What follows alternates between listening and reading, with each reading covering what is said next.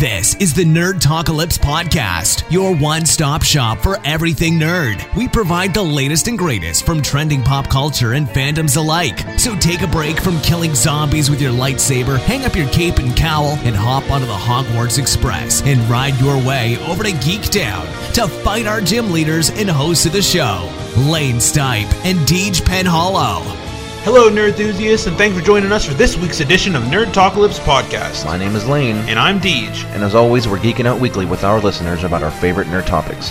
From Marvel and DC comics, TV and film, Star Wars, the wizarding world of Harry Potter and beyond, Pokemon, The Walking Dead universe, Dragon Ball Z, GT Super, and the films alike, and most things in between.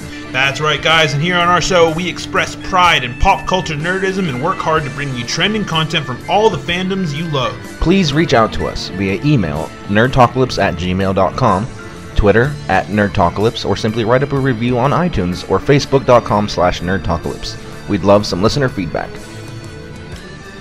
Well, hello, nerd enthusiasts, and thanks for joining us for this week's episode of Nerdtalkalypse. This is episode 36, I believe. It is the Doctor Strange special. We finally saw it, and it was quite an evening. It was. Yes, it was interesting. We won't go into detail about our evening because we look like idiots, but we saw the movie, and we'll get into our opinion on that. Well, yeah, and I would like to say that we did not get to see it in IMAX 3D like we said we were going to see it. Part of our idiocracy. Yes, my wife isn't necessarily to blame because she has no idea where she's going on the road anyway, so she was just along for the ride. So me and Lane were just idiots that night, and we fucked up. No, it wasn't. No, I don't. It was my fucking Google phone's fart. It was your phone's fart. It's my phone's fault. Goddamn Google Maps. But all right, so we're gonna go get right into. Summarize Heroine Legends. What's that? We didn't make a summary for Heroine Legends. You're very right. Well, okay, we'll just talk about it. Yeah, we'll just talk about it. That's fine. So let's go ahead and get started on nerd news, and we'll get into all the Doctor Strange goodness. It's time for the latest in nerd news with Nerdtalkalypse.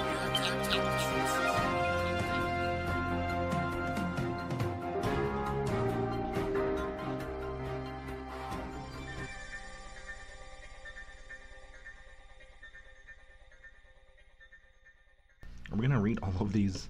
Well, I mean, that's all I got. We can read a few. All right, so we got nerd news. We have literally two items of news because this is all it was worth. Is this after the putting up? What's that? Is this after that? Are you recording right now? Yeah. Oh. This is all that was worth putting up. There's two articles of Harry Potter news. That's it. Nothing else. And one of them is not even an article. They're just early reviews for Fantastic Beasts. Which are great to hear. If you're a Harry Potter fan, reading these reviews is just amazing. You can't wait. For sure. So the first thing we got is that Johnny Depp has been confirmed to be playing Gellert Grindelwald in the Fantastic Beasts sequel. But I just heard this morning that he's also going to be in the first movie, but I guess you only see the back of his head. So if you're into seeing Johnny Depp's head, I don't even know if we'll be able to pick it out. But maybe. I mean, I'm sure there's going to be a scene where we know that's Grindelwald. Oh, look. That's Grindelwald. Yeah, maybe. So I'm not sure. And I'm sure all of you Harry Potter fans know who Gellert Grindelwald already is, but just to let you know, he grew up with Dumbledore. They were looking for the Deathly Hallows together, and Grindelwald became a villain of sorts, and Dumbledore had to stop him. So that's just a little idea of who Gellert Grindelwald is, if you do not know. And speaking of Fantastic Beasts, 24 advanced screenings and 24 certified fresh reviews, 100% rating. On Rotten Tomatoes. That's crazy. Yes. That doesn't happen ever. No. Not even with Doctor Strange. It didn't happen. We thought that was high. This is high. I mean, so 24 of their critics who got advanced screenings have had nothing but wonderful fucking things to say about this damn movie, and I am thrilled. And I just want to read a couple of these that are there's I've got all 24 of them right here, but nobody wants to sit here and listen to us read reviews. But we'll do a couple. Yeah. So the first one I'll read is the one right off the top. It says Mix Magic. It's from David Edwards, Daily Mirror from the UK. It's posted on November 13th, 2016. The original score of 4 out of 5 stars. He said mix magic, monsters, and muggles, and the result is the movie we've all been waiting for since Harry Potter hung up his wand. So that in and of itself excites me greatly. Yes. Because we love a lot of things, but Harry Potter has to be at the top of that list. Like, Yeah. but all right, let's say from Matthew Bond, Daily Mail from the UK. He says it's every bit as good as Potter and quite possibly even better. I absolutely loved it. Gave it a 5 out of 5, which is good. Yeah, that's even better. Saying that it's better than the movies is almost expected because the movies weren't all that great to begin with. But Now, don't hate us on that. The movies were fine, but yeah, from the thing I told DJ yesterday was the best part about these movies is that we don't have a book to base it on. true. We're not going to be picking shit out. Fantastic Beasts movie is its own entity. They had a Fantastic Beasts book, but I don't think it wasn't that. It was just a No, it book was like about the Beast. it was a But it's like a textbook that they read in Yeah. Hogwarts school. we can't pick it apart. If Harry Potter, say there was never any Harry Potter books, and they just released these Harry Potter movies, I'm sure we would have been like, "Fuck yeah, that was badass," because we wouldn't know what we're missing. Right. So, Yeah, that's completely understandable. So, but even so, like having nothing to base this off of is just great knowing that like Potter fans are going out to watch it and are loving it this much. So I'm gonna read. I said one more each. Okay. So this one here, it says the Potter movies were so well conceived that they contain endless possibilities for more entries, and the Fantastic Beast takes the bait right on cue and not repeating a formula so much as enriching it with spellbinding polish. This came from Eric Cohn from IndieWire, and he's also listed as a top critic. He gave an original score of a B+. So that is For a top Fantastic. critic, that's good. this one down here just says fantastic is right. I was gonna say that too. Like, that's not gonna count as one, but he just says fantastic is right. That's all he says. It's crazy. Every single one of these reviews is great. Not a single person has shit to say about This it. is an interesting one. I'm gonna read this. No, this is the one I want to read. Who needs Harry Potter?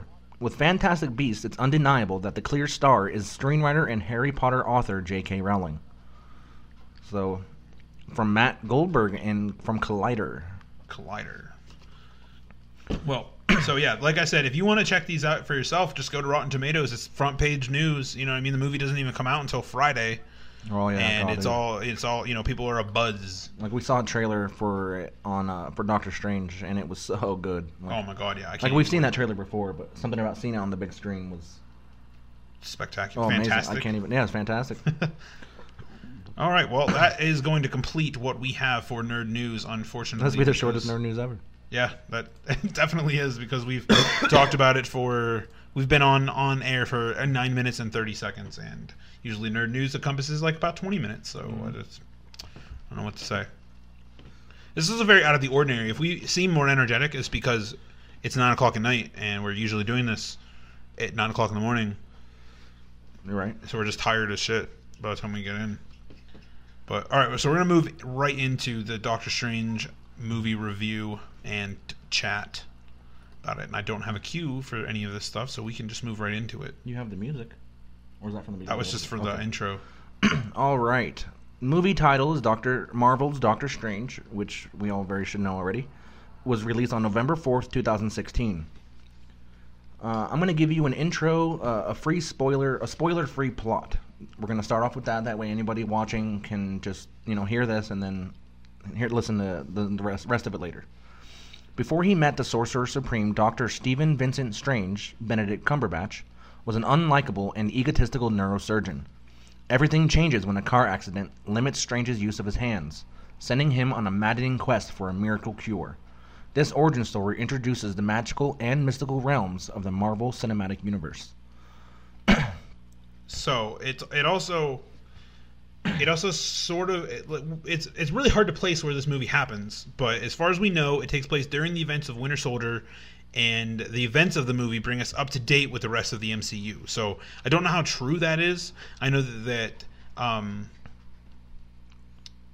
we'll find out for sure. Like Right. I almost spoiled something, so I don't want to say anything spoilery, but we got the actors and actresses are Benedict Cumberbatch, Rachel McAdams, Tilda Swinton, Mads Mikkelsen, Benedict Wong, which I think is hilarious.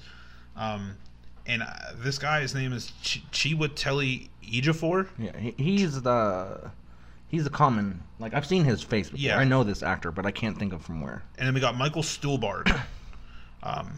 Now I know most of these characters. Benedict Cumberbatch was the Fourth Doctor Strange. Rachel McAdams was the Night Nurse. Tilda Swinton was the Ancient One. Mads Mikkelsen was, forgive me, his name is Caecilius. And Benedict Wong played Wong alongside Benedict Cumberbatch. Yeah, right. Which was interesting. Chiwetel Ejiofor played Mordo, Baron Mordo. And we got, I don't know who Michael Stuhlbarg played. I don't know. Can't remember. I'm not sure who that is. I'm gonna do a quick Google search. Keep talking. All right. Now, how did they do? This is our quick little review of how the actors did. Cumberbatch specifically was on point during this movie. However, everyone did very, very well.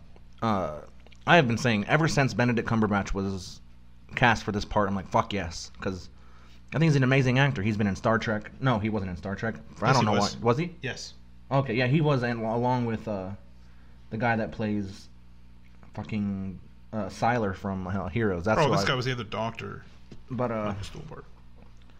So and then he does Sherlock, which is personally my favorite rendition of Sherlock Holmes. Sherlock on Netflix. It's amazing. If you have never watched it, watch it. Which also a bit of an Easter egg that isn't a spoiler. It's funny that the last Rachel McAdams movie I remember seeing was Sherlock Holmes alongside Robert Downey Jr. Yeah, who is also connected to the Marvel Universe, who also played Sherlock Holmes.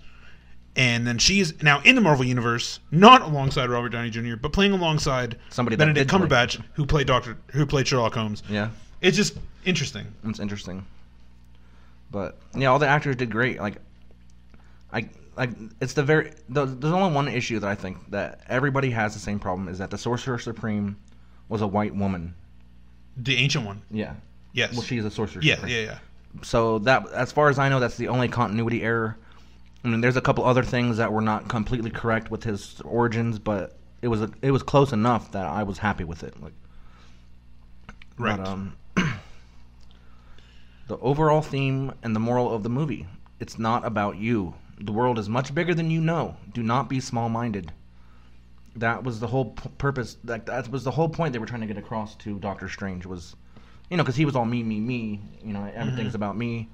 How do I get better? How do I do this for me?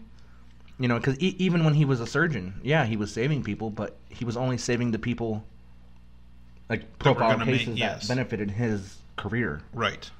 So, I mean, it's a good moral. So overall, this movie was spectacular. So it had some of the best special effects that I have physically ever seen in a movie to date. Agreed. They'd have to be. They were absolutely spectacular, and I could not have asked for. I don't know what I was expecting to see in this movie. But it exceeded it. But yes, it surely exceeded it. And I rated it a 9.5 out of 10. I gave it a 9 out of 10, which is my highest rating of a movie this year. Right. I can't remember what we rated Deadpool. I think I gave it an 8.5 or something. Yeah, something along those lines. I'm not going to go on record and say that that's my best rating because I probably rated Deadpool pretty high too. But so that if you haven't seen it yet, go check it out. Definitely check it out. Other than that, we are going to dive right into full-on spoiler territory right now. So we'll give you about 5 seconds, and if you do not want to hear any spoilers, you can leave. Yes. Spoilers, spoilers, spoilers, spoilers. What the fuck was that? It's the fucking theme song to... Spoilers. No, what's that theme song to? One of those game shows. I don't even remember. Alex Trebek, the fucking... Alex Trebek. Oh, Jeopardy. Jeopardy. Dun, dun, dun, dun. Fucking Jeopardy. All right. We're going to get into the full spoiler synopsis. DJ, you can take it off if you like. All right. In Kathmandu, Nepal, the sorcerer Caecilius and his zealots enter the secret compound Kamar Taj and murder its librarian, keeper of the ancient and mystical texts. They steal a ritual from a book belonging to the Ancient One, a sorcerer who has lived in for an unknown time and taught all the Kamar Taj, including Caecilius, in the ways of the mystic arts. The Ancient One pursues the traitors, but Caecilius escapes with the pages and some of his followers. All right, that was Act 1. It Right. was right in the beginning of the movie. They kicked shit off. It was absolutely fantastic. It was great. Right away. There was only one The special effects, as G says, were some of the best I've ever seen. But there was only one instance in the entire movie that I saw that Caecilius just looked extremely fake, in my opinion. Right. I saw it and I was like, that's very clearly CGI. But the rest of it was great, so that's all my thing with that. Now we get into the next part. Well, there's one more thing. During this scene, this is one... It's weird, because if the movie is marketed to children... Which you can, it's not necessarily marketed to children. This is a pretty adult Marvel film. Yeah, but it's children friendly enough compared Children to friendly Deadpool. enough. But now this is a Disney movie that portrays a decapitation Yeah. in the beginning of the film. It was not very bloody. No, but it was still, I was like, wow. I was like, they're really going for it. Yeah. So it was pretty cool. Yeah, that fight scene was fucking badass. Like, that Yeah. those light things she brings out, man, that fucking... Oh, man, that dude. Sorcerer Supreme. She's not the Sorcerer Supreme for no reason, man. I want to watch this movie again right now. I would be alright with that. Alright, now we get into Stephen Strange. We see he's an acclaimed neurosurgeon. He loses the use of his hands in a car accident. Fellow surgeon and former lover Christine Palmer tries to help him move on, but Strange, believing he can regain use of his hands, instead uses all of his resources pursuing experimental surgeries in vain. So, I mean, he's doing everything he can fucking think of, that he knows of medicine. Right. He's even trying to do things that other surgeons are like, no, I can't do it. I'm not going to do it. You're going to ruin my fucking career. Like, I'm not going to do it. After learning of Jonathan Pangborn, a paraplegic who mysteriously was able to walk again, Strange seeks him out. Because it was his physical therapist. He's like, have you ever seen anybody come back from something like this? He goes, one person. Right. And, he's a really good surgeon, so he looked at his file and was like, there's no way. This is not possible. There's something he did. Right. So, Strange seeks him out and is directed to Kamar Taj. He told him this. He confronted this guy who was playing basketball. He told him that, he went and sought out these mystics and these monks or whatever he called them, and they helped him use his energies and blah blah blah. But from Doctor Strange's perspective, it was just Eastern medicine or Western, whatever. Yeah. Eastern, but little does he know, he's soon to find out. There, Strange is taken in by another sorcerer under the Ancient One, Mordo, which we get to see him fight real quick. Strange was about to get robbed, and Mordo comes in and beats the shit out of these three dudes. I mean, they were three nobodies, so... Right. But still cool. The Ancient One shows Strange her power, revealing the astral plane and other dimensions such as the mirror dimension. Strange begs her to teach him, and she eventually agrees despite his arrogance, which reminds her of Caecilius. Okay, let's talk about the visuals that we get when the Ancient One says, open your mind. Or open your eye, whatever she says. The first time, yeah, because he touches her, and she goes, boom, in his chest, and he just falls. He, comes out of his body for a second. Yeah. And then he comes right back, and he goes, what the fuck? He's like, what was in that tea? Yeah, he thought he was hallucinating. And then he continues to just... negate what's happening, as that he's been given drugs or something, and which is, I mean, any person would think that, you know what I mean? Yeah, can you blame him at all? And but then at the she same says, time, though, I gotta say, living in the world where he knows Iron Man and the Hulk, Thor exists, right? Because they're not secrets. The Avengers are not a secret. They even mentioned them earlier in the movie. Oh, absolutely. So why would you not be like, okay, maybe? Right. So then she says, open your eye, and sends him on literally the craziest visual experience that I may have seen this year in a movie. Ever. He flies through, ever. But he flies through planes of existence in other dimensions. Through the universe, the multiverse. He was in different universes constant. And it was just absolutely incredible looking. The colors, man. Yeah. The colors. He had arms growing out of his fingertips that had arms growing out of their fingertips.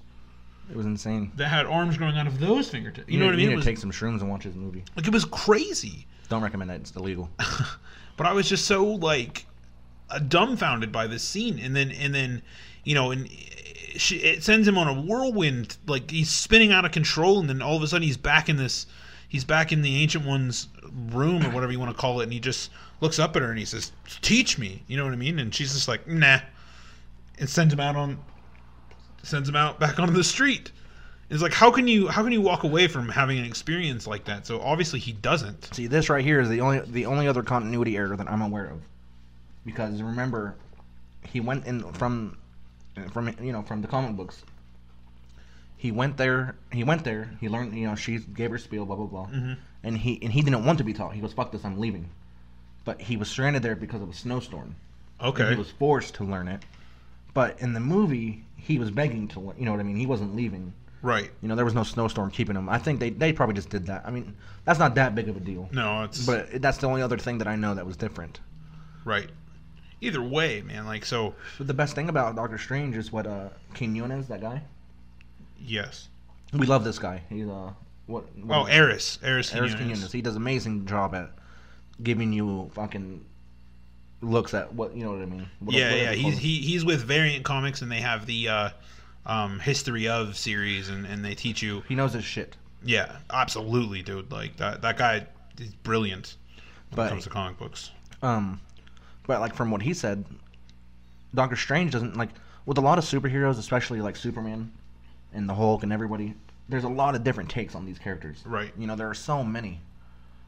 But there's only like one Doctor Strange. They haven't done or redone because he's good enough. Like, you know, Right. like it was just perfect. Like, so they haven't. That's what's perfect. He's like Goku and then Dragon Ball Z. There's one set of Dragon Ball Z. Like, you know what I Right. mean? Like, and there's one Doctor Strange, which is awesome. I mean, there's probably maybe a few other takes on it, but not like the other superheroes. Okay, so moving on. Strange begins his tutelage under the Ancient One and Mordo and learns from the ancient books in the library. Now, presided over the presided over by Wong, Master Wong. Strange. Now, Wong Go ahead. is like is the right hand man. Like when he is actually the Sorcerer Supreme. Yes. You know, Wong's like a really good friend of his, and it was just cool seeing their growth. It was cool. Strange learns that the Earth is protected protected from other dimensions by a spell formed from 3 buildings called the Sanctums. This is when they mentioned the Avengers. Yes. So he goes, people like the Avengers protect us from the physical attacks. We protect them from the magical or otherworldly attacks. Right. Now there's 3 Sanctums, one found in New York City, one found in London, and the other in Hong Kong. The task of the sorcerers is to protect the Sanctums through Pangborn Though Pangborn chose to forego this responsibility in favor of channeling mystical energies into walking again, Strange advances quickly over several months. Now, they did confirm that he was there for a year. Right, but still, like, they were saying he has a knack. You know, he had a knack for this. Because, for one thing, he's a genius regardless. Yes, and he said that he had a photographic memory, so he just learns these things. Like, right, and that helps. I'm sure absolutely. It does.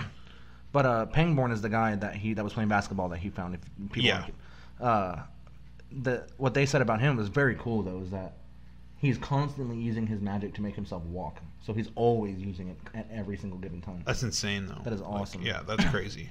So he's got to be a pretty powerful sorcerer just in and of itself, just to be able to do that. Not anymore.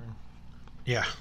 So Strange advances quickly over several months, even secretly reading from the text Caecilius stole from and learning to bend time with the mystical eye of Agamotto. Sorry, I gotta say something. Agamotto. Those special books or whatever are not that hard to get. No. Like, you just walk up and unchain them and take them. You'd think there would be something locking them into place. Yeah, it was ridiculous. It's pretty weird, man. To me, like, these books that are so dangerous and so crazy that they were just, you just walk right up, unchain them, and take them and look. Like, he had no trouble. And then the Eye of Agamotto, he just reached up and grabbed it. Like, what the fuck? And it's weird, because Wong says, like, you're not going to be getting any books, you know, as long as I'm in control of this library and blah, blah, blah. But, like, in the same room as Wong, he watched Strange walk right over to that book and grab it off the shelf and start looking through it. Like, and he's like, there's a page missing from here. Like, and Wong didn't do anything to stop him. So, I mean, who knows how much he could have even learned just by staring at those pages for 1 second. Like, well, I mean, I don't think he wasn't able to decipher it at that point, I don't think, because that was the first thing he did. That's a great point. I didn't even think about that. That text was like in different language writing or something. So this he is probably at the beginning. he had to have learned that first. So he probably was like, well, there's no harm in it if you can't even fucking decipher it. So that makes more sense. I just lost my spot here. Mordo and Wong. Yeah, Mordo and Wong warn Strange against breaking the laws of nature, comparing his arrogant yearning for power to that of Caecilius, who believes after the deaths of his loved ones that everyone should have eternal life. Yeah, like, the whole point, like, Caecilius is thinking, like, well, she has eternal life. She just wants it for herself. Everybody deserves it. But what he doesn't understand is that eternal life under fucking Dormammu is not going to be a life that you want to live. Like, right. It's just, he's just taking it in the most literal sense possible, like eternal life as a slave versus eternal life in reality. It'd be no different than living in hell. Like if your soul Exactly. goes to hell forever, you're eternal, but to what cost? Like Right. So he's typical villain. He was a great villain though. Like fuck yeah, he was cool. I didn't have a, you know what I mean? All people shit on Marvel a lot. Like they shit on Marvel, but they don't shit on Marvel because Marvel they produce really fine films, but if the villain isn't as strong as it was in say Avengers, people bitch about it because Loki was a great villain. Yeah. You know what I mean? He has some deep cuts with the Marvel universe, but then you get villains like Iron Man 2 and Iron Man 3, and then you get this shitty fucking Thor sequel whose villain I did not particularly care for. You know what I mean? Who they don't have a lot of things, and a lot of people said that the villain from they said that what's his name, Baron Zemo from Civil War wasn't all that great, but the guy. Not Baron Zemo. God damn it. The Crossbones. Yeah. People bitched about Crossbones being a shitty villain, but then they praised Baron Zemo for doing what he did, and he barely did anything. Like, you know what I mean? He just sat behind the lines and fucked with them, which is good. So I'm glad that they're finally getting they've got the formula down to make great movies, and now they're finally like, all right, now let's work on these villains a little bit, because I thought Caecilius was awesome. Yeah. I don't know much about Caecilius from the comic books, so that's still to be. Now, I was not a fan of their shitty fucking eye makeup. Yeah, like that. It was weird, man. Like That was just the sign of Dormammu. it just looked like. I don't think it would have passed in Face Off. I don't know. I mean, it looked okay, I guess, but it just was. It looked. They cared glittery. more about the special effects than the makeup. Yeah, but whatever. That's nitpicky. I'm not trying to be so nitpicky. This movie was fantastic. But all right, the next part. Caecilius and his followers used the stolen pages to begin summoning the powerful Dormammu of the Dark Dimension, where time does not exist at all and all can live forever. This destroys the London Sanctum and sends Strange from Kamar Taj to the New York Sanctum. The Zealots then attack there, where Strange hold them off with a mystical cloak of levitation until Mordo and the Ancient One arrive. And it's cool because earlier in the show they say, or in the movie, they were like, the artifact chooses you. Right. And as soon as he walked, like when he first walked up to it, and it was in that cage, and he just looked at it, he goes, huh, and then he like walked away. Right. That was just cool, like because we knew he was gonna get that cloak. Yeah. Yeah, that thing was dope. That had a mind of its own. That, Yeah, it's awesome. That cape. What did they say the name of it? Oh, the mystical cloak of levitation. Okay. Strange and Mordo become disillusioned with the Ancient One after Caecilius reveals that her long life has come from her own use of Dormammu's power. Now, this fight scene was badass. Like, we got to talk about that real quick. Absolutely. He shows up and they kill the master that was guarding that sanctum. And Doctor Strange steps in. He goes, "No, don't do it," and then he kills him anyway. And they go into fighting with a lot of help from he does pretty good. Yeah, he doesn't do awful. For being as young as he was in this power. Now I'll tell you what was really cool for me. There's two scenes during this fight scene that happened.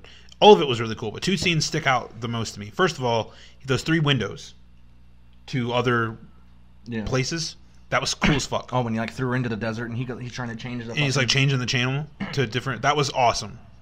And the second scene is when the cape chose him. When it like flew down off the. When it flew down off the balcony and then grabbed onto him and he like rose up. My favorite thing. I was like, wow! I was like, I was fucking dope. What was ridiculous to me about that though is that happened and he came up like ready to fuck shit up. He goes, "Yeah, I mastered this cloak." Like, I loved it. Like if that happened to me, I'd be like, "Fucking shit, dude!" Like, I would be like, but no, he was prepared for it. He was ready. I just thought it was awesome. Like that, just that scene in and of itself, it sticks in my mind. Like, when I think of Doctor Strange, I see that scene in my head. I see him rising above the steps, and I was like, "Oh shit!" I mean, we saw that in the trailer, but it was just something different about the movie. Like, it was cool. Yeah, it was definitely awesome. And like the whole thing was great when they were fighting in that hallway, and like he was just like warping reality, and all of it was awesome. Like, I love it. It's amazing. Yeah, when he was like making the fucking floorboards, it was like a treadmill. Yeah, he couldn't get further. It was genius. But there's another little Easter egg. I don't know if it's in our Easter eggs, and I think I picked up on it. Doctor Strange commonly wields like axes, or a battle axe of some sort. Oh yeah, that's Eris said that in the. And there was a scene when he was confronted to Caecilius. They were in his room or whatever, and he's like, "Ooh, battle axe." He like walked. There was like a battle axe on the wall, Right. And he was gonna go grab it, but the cape was keeping. That was that scene, that funny scene where the Oh cape yeah, was the making- cape. And he goes, "No, this thing," and so he grabs that fucking weird contraption that he throws at him. Dude, that thing was really strange. It was badass. It was awesome, but like it was so weird. The dude was doing like Michael Jackson He's like, moves. but the way he was, it was just I couldn't. It would be so uncomfortable. I mean, it was crazy. But it was just so. I thought he was gonna get that axe for a second. I'm like, hell yeah, and then Yeah. But I think that was a foreshadowing or something. It's pretty cool because 1 month from now we get to see Mads Mikkelsen, who played Caecilius. We get to see him again. So I've never seen Mads Mikkelsen act before, and I was worried for some reason in my head. You ever hear like an actor's name and you're like, "Fuck, I don't know if I'm gonna like this guy or not," for just whatever reason. Maybe not. Maybe it's just me. But I was worried that maybe I wouldn't like this guy because he's kind of like big mouth whenever he's talking about things that shouldn't be talking about. Like he the drops some, actor or yeah. Oh. Like he dropped some pretty major spoilers about Rogue One, and he's in Rogue One. Oh, really? Yeah. And I know who he's playing just simply because I'm on the up and up on Star Wars, and that was he got a lot of shit for it for saying Right. who he played in the movie, and I was like, fuck, but I really like this guy. Like I can't wait to see him. He might be in a Rogue shitty One. person, but he does a great job acting. Yeah, and I cannot wait to see him in Rogue One. I'm thoroughly stoked. You're telling me who he is after this. That's fine. All right, then we get. But yeah, that whole fight scene was badass. Like because Doctor Strange, he was using those same shield things that she was using, which we don't see anybody else use in the show, as far as I know. They were using these weird mirror knives the entire time. Like, Yeah, they that made was these weird strange. spears.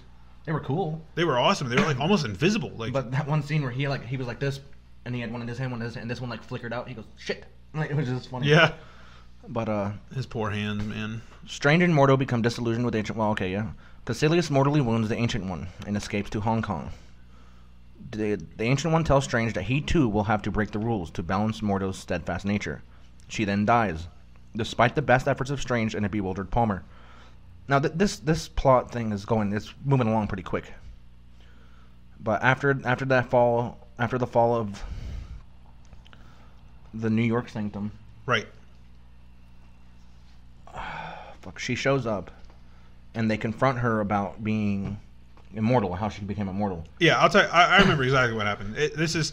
There's when Mordo goes to the New York Sanctum, Strange decides that he's going to fight Caecilius because Caecilius escapes that contraption. Mm-hmm. He's going to fight Caecilius, but he's going to do it in the mirror dimension. Right.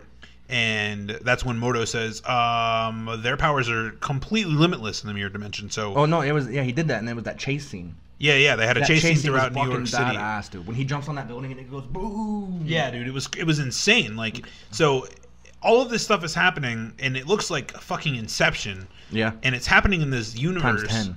But it's not happening to the world outside. So if this apartment we're in right now was in the mirror dimension, we could literally blow this fucker up. But it wouldn't blow up in. But it wouldn't blow up. And somebody pointed out, I can't remember who it was. I think I was listening to another review.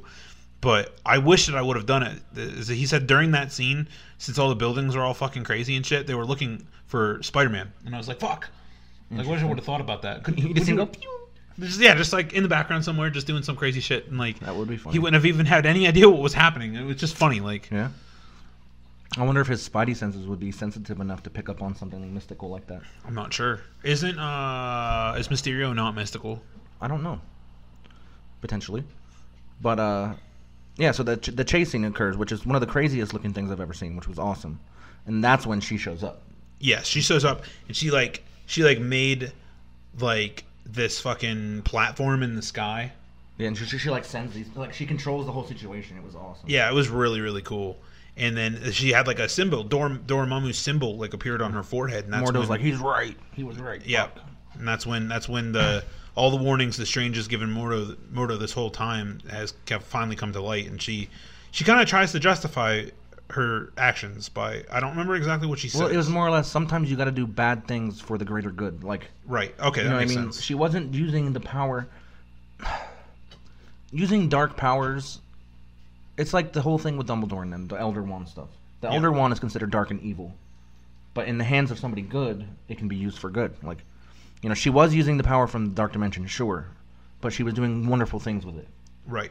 She wasn't being overtaken. She wasn't, she was doing. I do not blame her at all for it. I completely understand. Now, before we get too far more ahead, there's one scene that I know that we need to talk about that we haven't talked about. Go ahead. This is the scene where Strange becomes wounded and then makes the portal into the hospital. Yeah. And helps Christine, I think her name is. The night nurse is what. Christine. He helps Christine operate on himself by doing the out of body thing and appearing above himself, where she could also see him.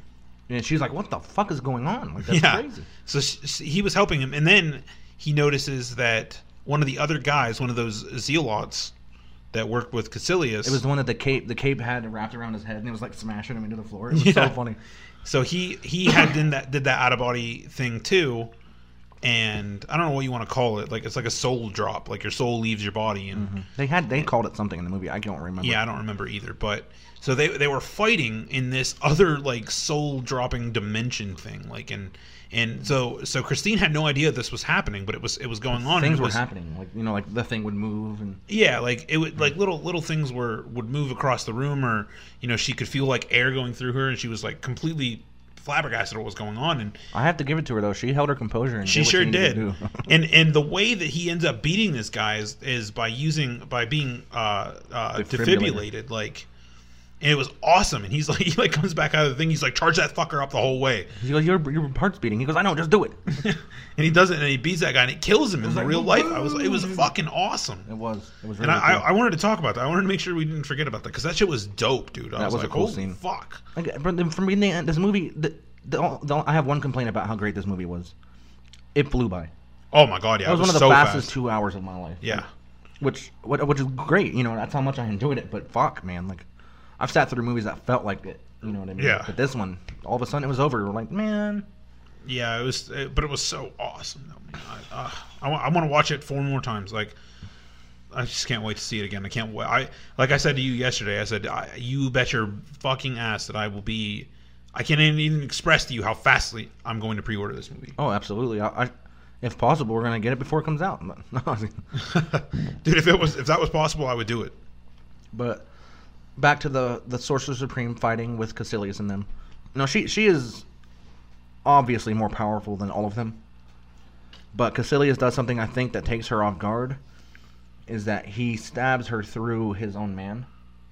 Yes. I do not think because she looked very shocked at that point. She was like, fuck. Like, yeah. Because she had the upper hand. She was beating the piss out of them. Like, absolutely. But, he risked his own man's life, which she probably would never do. So she probably didn't, that's the whole being good, being bad thing. Like, Caecilius didn't give a shit. He'd kill his own guy to get her, but she probably wouldn't do that. So that's the only way he could have ever came above the Sorcerer Supreme. But, and so back to that, Caecilius mortally wounds the Ancient One and escapes to Hong Kong. The Ancient One tells Strange that he too will have to break the rules to balance Mordo's steadfast nature. I know I said this already. Now, before she actually passes, he once again takes her to Christine, I think that was her name, right? Mm-hmm. And she's trying to work on her, and Dr. Strange looks over at the computer and sees the computer kind of flicker. So he knows that she's doing that out-of-body soul thing. So he follows her, and she mentions to him that I have seen into the future or whatever. She goes, I can see things, but it's always stopped here. Right. She goes, so I know this is the point where I'm dying. Like, this is where it ends. Right, and she also says that she sees into his future, and then it goes on and on and on. Like, yeah. And what was cool is that she when you're in this, whatever you want to call it, this soul stasis, I guess, like, I mean, you can interact with another person who's there. Obviously, the guy fighting the other, but so he's standing there. Strange and the Ancient One are standing there together, holding hands, and she's explaining to him what we're seeing and on the screen.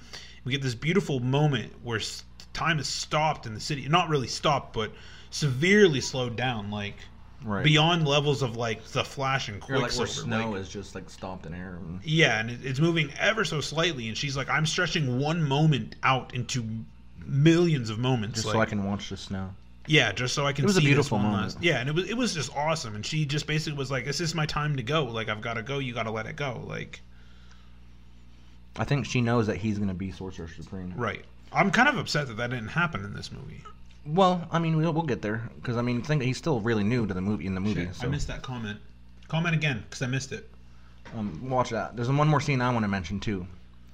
When he first comes across the Eye of Agamotto, Uh-huh. and he gets that book that had the pages ripped out, and he looks up how to use the eye, in which he figured out like immediately. It was amazing. Yeah. So he does the thing, and then he was like turning it he was like an eaten apple, and he was like making it eaten, Oh, yeah. and then he was making it grow back. Because the Eye of Agamotto controls time, and it does plenty more stuff. The But- cool thing is that it controls what you're using it on. Like, it doesn't control time around you. Yeah, it does it on specific things. That's so cool. And he was just doing it over and over again. It was cool. And then he's like, oh, shit. So he brought the pages back into the book. Now, does that take away the pages from Caecilius? I don't think Or so. now they're two sets of those same pages? I think it just... I really don't know. Because it would reverse time on the book. Yeah. So you would think that the pages that Caecilius has no longer are there. That's a great point. I'm not really sure. They didn't mention that. But that whole scene was cool. And then he was doing some crazy shit, but that's when Mordo and Wong showed up. And like, you can't be fucking doing this. Like, this is way too much. Like... Now, there's something... The last scene here at the end, I'm hoping that you understood it better than I did, because I kind of don't. Talk about after the credits? No. Let me read this. She dies despite the efforts of Strange and a bewildered Palmer. Strange and Mordo arrive in Hong Kong to find Wong dead and the Sanctum destroyed. Like, it is absolute fucking mayhem. Like, this was absolute mayhem. With the Dark Dimension already engulfing Earth, or at least So Strange uses the eye to turn back time and save Wong, before creating an infinite time loop. Okay, now I'll get to that. He's like turning everything back, and he like did it on Mordo so Mordo can live through it, I think is what it was. Right. But the other guys, I believe, had the power themselves to, because like, remember they were walking backwards, like getting reversed, and then all of a sudden they turned around inside themselves. Yeah. And It then was they were weird. able to interact within this time, which was interesting. Which is also one of the... I've never seen a scene in a movie like this. It was crazy. Like, I've never seen a scene where you're seeing things happen like in mass quantities in reverse. Like, Wow, they were fighting. yeah, it was fucking crazy. Like, but my question is this very last. It's about this very last Okay, thing I'm because getting there. it confuses me. All right, so like they fight, and they seem to have the upper hand, I guess, because like right as the Sanctum was getting brought back and the Dark Dimension was leaving, Caecilius did something, and it stopped it, and so he was getting kind of beat up. Dr. Strange was. Now, I also heard. I don't mean to interrupt you. Go ahead. But I also heard from Kevin Smith. Just a little side tangent. Kevin Smith himself has said that the Dark Dimension looked so unbelievably beautiful and so close to Ditko's artwork that like it brought tears to his eyes. Yeah, He said it looked so fucking perfect. Well, I can only imagine. And he also saw this movie in 4D. 4D? 4D. Wow. There's a theater in New York City. Cocksuckers. I know. 4-dimensional. That would be amazing. Could you imagine? Like, their seats move and all that crazy shit. It's a 4DX theater. yeah, that would be Dude, I would give anything, man. We're doing it. He said it's really expensive, but I don't it's care. way fucking I'll pay worth it. $100 to watch that. I don't think it's $100. I don't care. That's exactly how much I'd pay for it. Like, it's going to be $30. I'll give you $100. I mean, that would But, be crazy. He said that, like, he saw about BVS, and he said that, like, here's a great example. When which is, it works out because this is another part we didn't talk about, but when the Ancient One strands Strange on Everest, he said that, like, the theater was, like, snowing. Wow. So it was, like, snowing, and it was really cold. Interesting. And, like, just crazy shit. Like, I was like, that's fucking awesome. It's so immersive, dude. I would love be that. awesome. But, so yeah, they're fighting. He stops the time. He stops the time. And Strange comes up with an idea, which at first you don't understand. But before we get to this part, what he said, one of the dangerous parts about the Eye of Agamotto and using it is that you could get stuck in a time loop forever. And you would just be living in that moment for the rest of your life. Right. Which would be miserable, man. I can't imagine. But so he goes and confronts Dormammu, and this entire scene is funny. It's badass. It's hilarious. But he goes in. Strange uses the eye to turn back time and save Wong before creating an infinite time loop inside the Dark Dimension that traps himself and Dormammu in the same moment forever. Strange agrees to break the loop if Dormammu leaves Earth, and that latter takes Caecilius and the Zealots with him. So the part that I either missed is did he agree to do it? Who? Dormammu? Yes. Yeah, that's why. Okay. So Well, didn't he, like, well, the way it was, like, he kept, he kept killing Strange, and then he kept coming back. Like, what was the words he was saying every time? It was, I have a bargain. Dormammu, I've come to bargain. Yeah, and like he would kill him, and then he would come back again. Dormammu, and he's like, "What is going on?" Like, you're seeing this huge being, like, right? This godly thing, like, pissed. He's like, "What the fuck are you doing to me?" Like, and he would kill him again, and then over and over and over again. And he's like, "We come to bargain." He's like, "Dormammu, I've come to bargain." And it was so funny. Yeah, and he kept killing him in crazy fucking ways, and basically Strange says, like, he's like, if you don't agree to this, then you're my prisoner. He like, goes, I'm "You'll going also to do be here this forever too." He goes, "That's worth." This is when he finally learned that everybody else is also as important. Right. So he was willing to trap himself in a time loop for the rest of humanity. Like, so I think I missed the part where he agreed because he didn't actually agree because, like, he said that to him. He goes, "You're gonna have to do this. You know what I mean? You're gonna do this. You have to agree to this, or we're gonna be stuck in here forever." And I think it went straight back to Caecilius and them, and that's when Doctor Strange came down behind them, and he said something, and then the Zealots started getting disintegrated. So we were just to assume that he agreed. Obviously. Okay, because I was so confused because I was like, fuck. I was like, are they really gonna make Doctor Strange just trapped in this fucking time loop forever? Which I knew that they wouldn't, but I missed why it didn't happen. Like, I don't think there was a specific time where Dormammu looked at him and said, "Deal." Like, I don't believe because so. he just showed back up, and I was like, okay. It was just for us to decipher that. Obviously, he made the deal, or Doctor Strange wouldn't have been there. So I thought that maybe he was under this like impression that was what Dormammu was going to do forever, and like he just thought he was killing. He kept his word.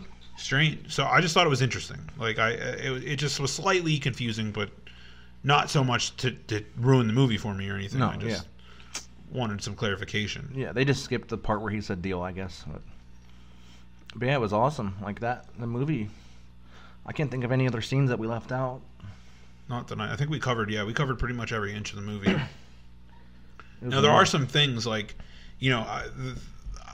some people might. I don't think anybody really would say it, but like just for some pure clarification. You know what I mean? Like Strange really goes down the rabbit hole about his hands. You know what I mean? His life is over, and it sucks. Like think about it this way. Like if you were there was another podcast I listened to, and the guy, he was talking about this movie, and he says that he was a singer. You know what I mean? And I myself, let's put myself in this situation. This is who the ancient one is supposed to be.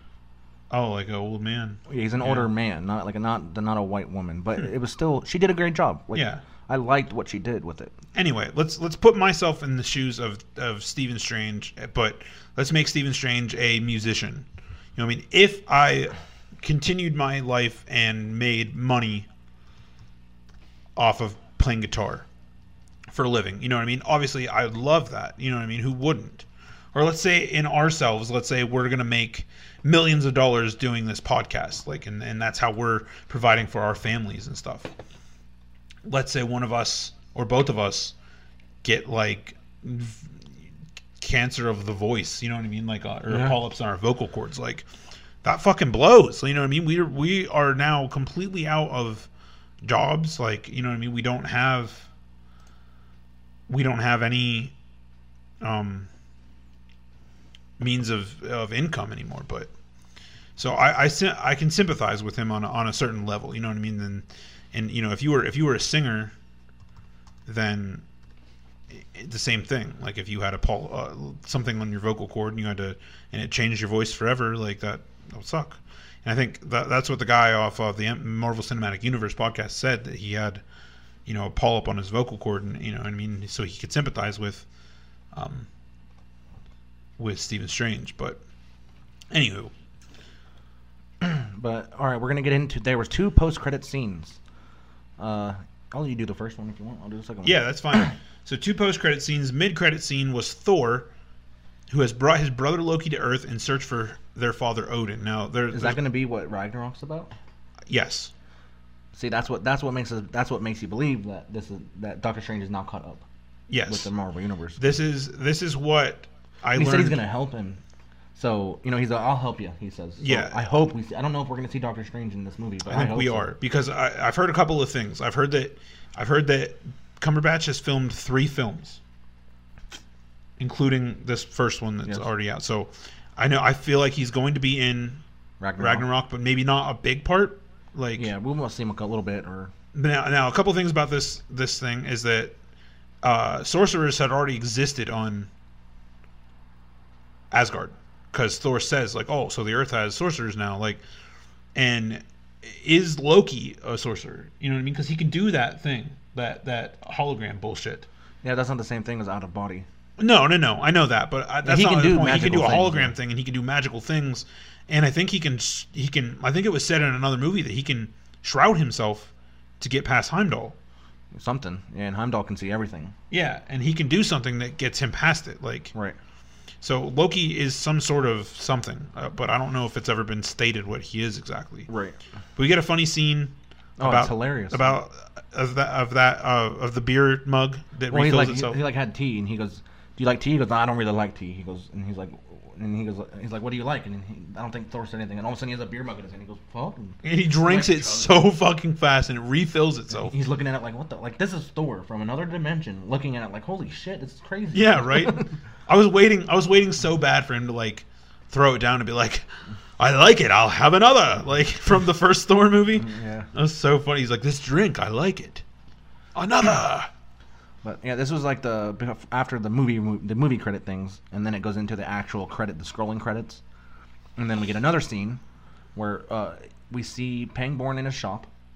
You know, he's in a shop working on a car or whatever he's doing, and then Mordo shows up, and Pangborn recognizes him obviously, and he goes, but Mordo's looking a little bit agitated, a little weird, and we're like, shit, what's gonna happen here? Right. And Mordo ultimately takes the power from Pangborn, takes his energy away, which paralyzes him again. And then he states that there are too many sorcerers on this planet. So he's going to have to be some villain. You know, he's going to try to go to all the sorcerers and take their power, I think.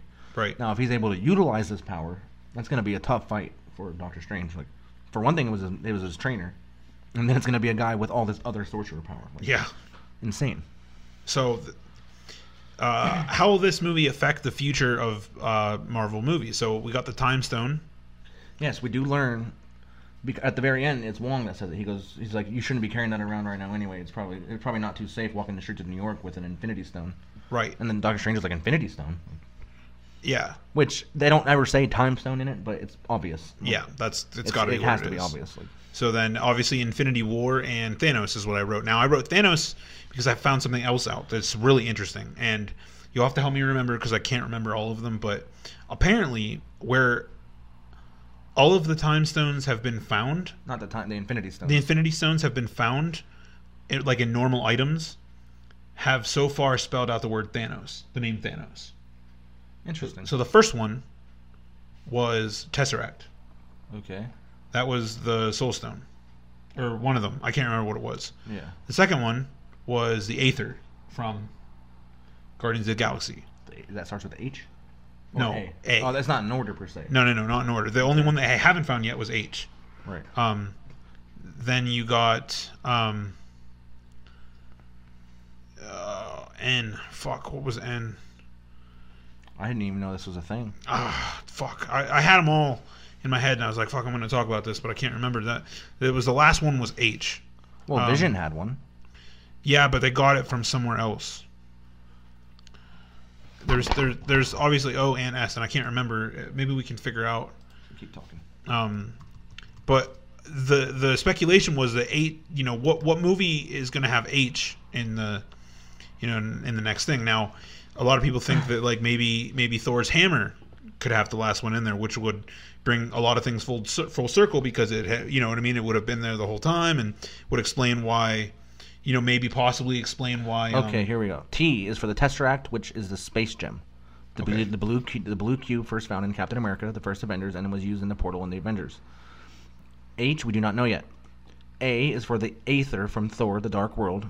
It is commonly believed to be the reality gem, which has the power to alter reality. Okay, so Thor, the Dark World. I thought it was Guardians of the Galaxy. N is for we don't know yet. Consult John Edwards. We do not know this yet. So there's two we still don't have. Okay. O is for the orb Ronin. The accuser is seeking in James Gunn's Guardian of the Galaxy. That orb contains the Power Stone, which gives the wielder access to all power and energy that evil that ever has or will exist. Dang, that's powerful. S is for scepter. You know, that one Loki used in the Avengers to turn Hawkeye into his mindless slave. It was later used in the experiments on Scarlet Witch, and her brother, Quicksilver, in the post-credits. Captain America, Winter Soldier, blah, blah, blah. That leaves the Time Stone and the Soul Gem up for grab. No, there's something that connected Doctor Strange to the Time Stone in the letter N.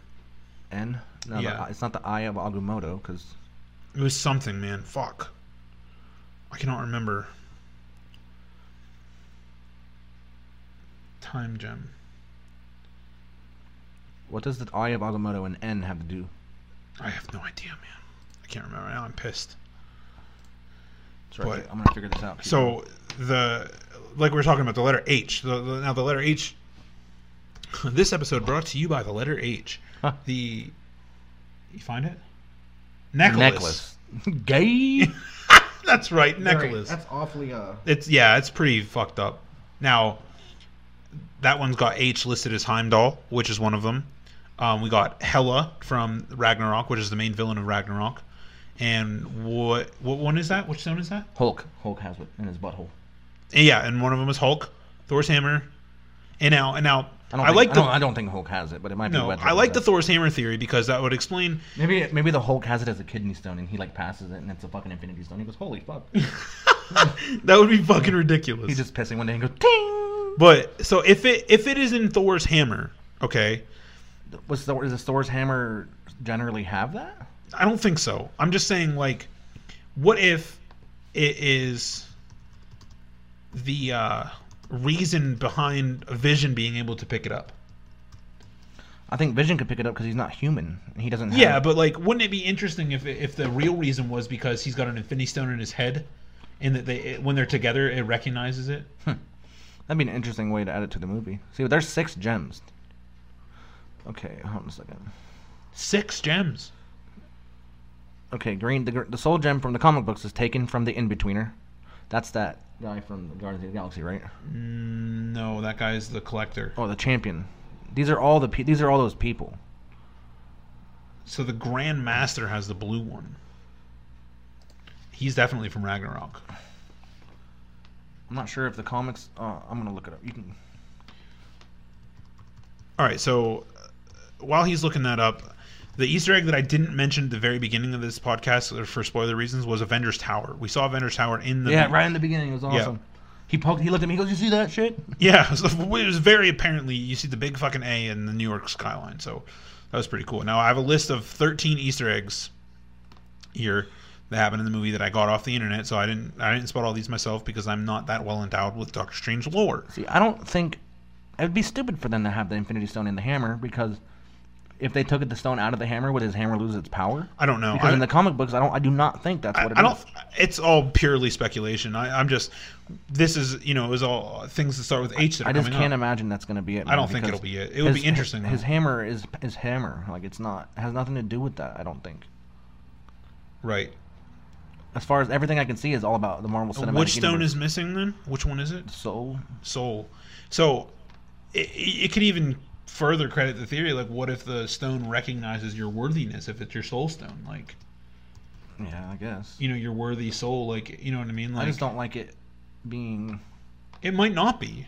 Because that would feel like that would take away its power, which I don't agree with that. What is Heimdall? Heimdall. That's the. Well, it says Heimdall on the picture. Oh. Heimdall. Heimdall.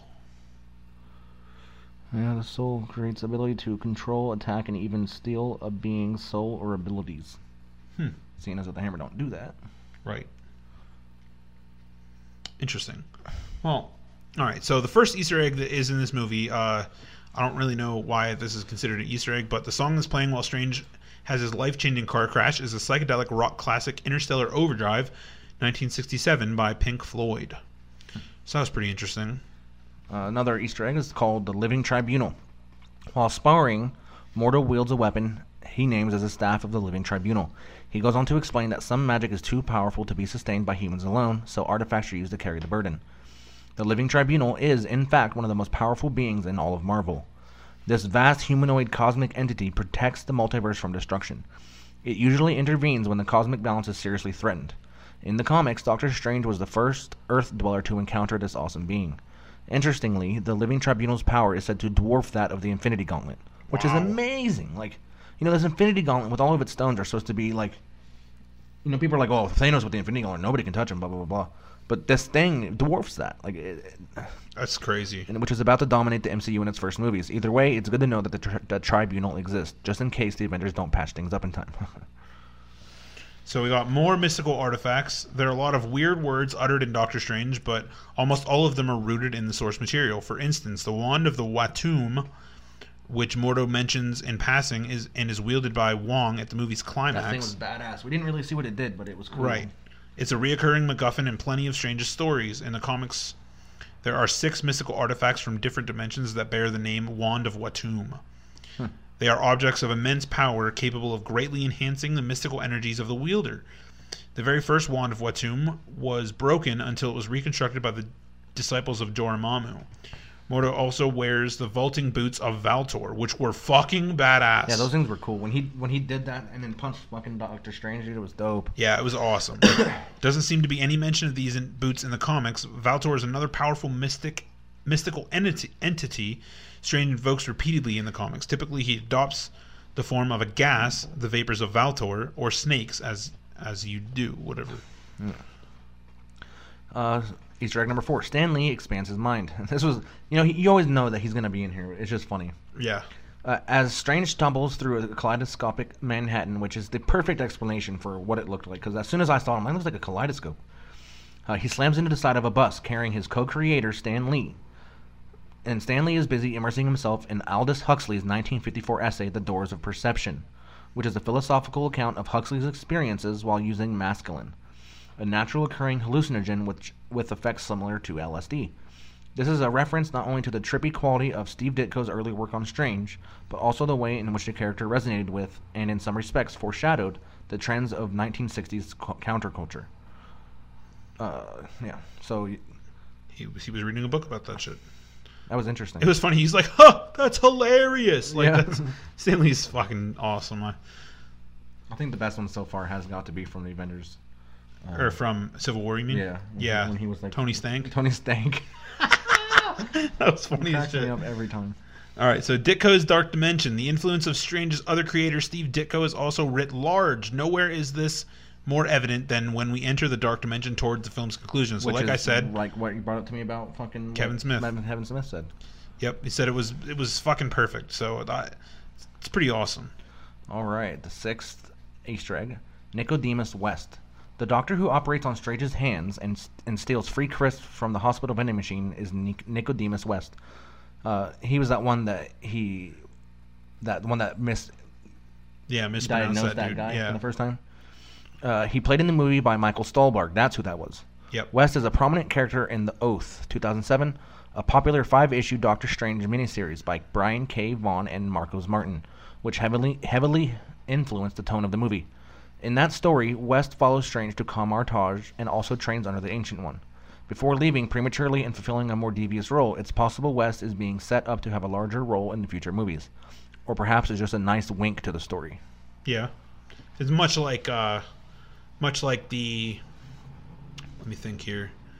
Be much like the winks at the Dark Knight Returns storylines from Batman v Superman. You know what I mean? Like No. Like the Dark Knight Returns had the similar things like the armor and things like that. It's like, you know what I mean? But it wasn't an exact adaptation. You know what I mean? So it's just small winks at the Right. Like, yeah, they're not going to make it exact, but... at the story. So, all right, Easter egg number 7, the Oath's operating scene. The Oath provided more direct inspiration for one of the movie's most memorable scenes, in which Christine Palmer operates on Strange while speaking to his astral form. There we go. Astral, yes. The astral plane of existence. Right. So the Oath final, this scene plays out in the Oath almost identically, except for in the source material, it's Night Nurse, not Palmer. So I guess she's not the Night Nurse. Yeah. Who operates on Strange. So that's interesting. I thought she was a Night Nurse. I don't know. Then we got number 8, the Book of Cagliostro, if I said that right. While Strange is most closely associated with the Book of Vishanti, the movie's plot revolves around the incantation taken from the Book of Cagliostro, a magical text penned in the late 18th century that gathers together mystical knowledge from countless sources. In the comics, the book was stolen by Baron Mordo, who wished to use its power to defeat the Ancient One. In the movie, however, it's Caecilius who steals the text in the opening sequence. Cagliostro Final. Marvel Premiere Volume 1, Number 12. In the comics, the book contains the knowledge to control time. In the movie, this is slightly reworked. It contains information on how to use the Eye of Agamotto to achieve the same end. So, alright. It's pretty cool. Yeah. So Easter egg number 9. Thank you, Master Hamir. Master Hamir, the sorcerer with the one hand who Strange mistakenly presumes to be the Ancient One, is an allusion to Hamir the Hermit. Hamir, early appearance 2, Strange Tales number 133. Alrighty then. Let's let it go. Fuck it. In early issues of Strange Tales, he was the Ancient One's personal servant, and later we also found out he was the father of Wong. Hamir, Father and Son 1 article, Doctor Strange, Master of the Mystic Arts, number 75. We asked the director about this, and while it's definitely a reference to the character, Master Hamir isn't Wong's father in the movie. So that's... Well, as far as we know. Yeah. Number 10, Daniel Drum. The Master of the New York Sanctum is referred to as Drum. Strange comic Daniel Drum. Marvel's Doctor Strange Prelude number 1. This is Daniel Drum, confirmed by an official prequel comic. The brother of Jericho Drum, a.k.a. Brother Voodoo, another heroic sorcerer in the Marvel Comics. Jericho frequently summons his brother's spirit as a source of strength and power. Daniel and Jericho Drum, Brother Voodoo. Daniel's death at the hands of Caecilius definitely opens up the possibility of us seeing Jericho down the line. Cool. Yeah, that would be interesting. So we talked about this one already, the Eye of Agamotto and the Time Stone. I don't have to go into that anymore. We just... Strange turns down an interesting case. Now this, I think, is confirmed to not be true, but moments before his life-changing car crash, Strange evaluates a series of potential cases. The first one he turns down is described as an Air Force colonel who has been injured wearing some experimental armor. Some believe this to be Rhodey from Civil War, aka War Machine, who is paralyzed during the events of Civil War and from Vision. Or perhaps the test pilot we saw using one of Justin Hammer's knockoff suits in Iron Man 2. Director Scott Derrickson told us it's neither, that you shouldn't read too much into that phone conversation. So, people have been reading into it like crazy. There you have it. You don't have to. I guess this is a continuation. Justin Hammer's suits aren't great. So if those aren't references, when does Strange take place in the wider MCU timeline? Derrickson said that his training takes place roughly a year. And the events at the end of the movie bring us up to the rest of the MCU. So now, this is a very interesting Easter egg, which is cool. Cumberbatch plays Dormammu. While the movie's second villain, Dormammu, is mysteriously absent from the film's closing credits, the director revealed to us that the facial capture for the character was performed by Benedict Cumberbatch, while the voice was provided by an unidentified British actor. Here's what Derrickson said about the dual role and how it came about. We know it was an all CG character, but as we are in production, Benedict brought to us an idea. He said, "What would you think about me doing it?" I said, "Let me think about it, It's an interesting idea because I did fancy the idea that as this other dimensional being, he's not moving through the dark dimension, with a countenance, with his eyes and face, eyes and mouth, and a human visage. Why would he? He takes that form on to communicate with Strange. The more I thought about it, the more I liked the idea," said Derrickson, "because no one understood Dormammu better than the Benedict did. I also wrote that role to be a kind of ultra-inflated version of Strange. He is an ego run amok. He is this cosmic conqueror where literally everything in the multiverse is about him. There's something interesting about this confrontation of this little tiny guy who has this power of time and his monstrous conqueror who is trapped by a clever gambit. There's something about that that worked well, and I didn't think anybody to interact with Benedict than he himself. So there you have it. Cumberbatch is both a Marvel hero and a villain." So that's pretty awesome. So, that's everything we have on this movie, and I believe that we covered it to the fucking brim. Now, I did have a couple of things here that it was just like a rating, it was like a Rotten Tomatoes ratings for all of the Marvel Universe movies that were out so far. As far as I can tell, Doctor Strange isn't involved. Oh, yes, it is. Yes, it is. All right, so I'm not going to read about what these there's like an article comes with it, but so far the first one, Iron Man in 2008 is a 94%. Marvel's The Avengers in 2012 is 92%, followed by Guardians of the Galaxy in 2014 with 91%. Captain America Civil War is a 90%. Doctor Strange is a 90%. Winter Soldier is 89%. Ant-Man is 81%. Captain America, the first Avenger, is 80%. Iron Man 3 is 79%. Thor is 77%. Age of Ultron is 75%. Iron Man 2, 72%. The Incredible Hulk, I believe, with what the hell is his name? Edward Norton. That's a 67%, and Thor: The Dark World is 66%. Agreeably, those are the worst two of those. The more I think about it, the more I don't think I really liked Thor 2 all that much. It was okay. It was very anticlimactic in my opinion. So for the most part here, I mean, I'm not going to take an average or anything, but I mean 94, 92, 91, 90, 90, 89, 81, 80, like 79. None of them are below 60%, which is awesome. So if you agree with that, then hell yeah. And I mean, I wouldn't put Iron Man at number 1 in my opinion. Well, no, this is just the ratings that they've gotten on Rotten Tomatoes. No, I know, but I'm just saying, like, I can't believe it got a better rating than those other. Like, Civil War was so much better. Oh, absolutely. But I wonder, I don't know. That's weird. Fucking movie reviewers are shitty. But yep. So I don't have anything else to say about Doctor Strange. Go see it. Just that it was amazing. I want to watch it again. I might even go to our Du Bois Theater if it's still there, just to see it again. Yeah. Got free tickets. Might as well use them. Yeah, it'd be worth it. Oh. But the next movie I'm definitely seeing is Fantastic Beasts. Can't wait for that fucking movie.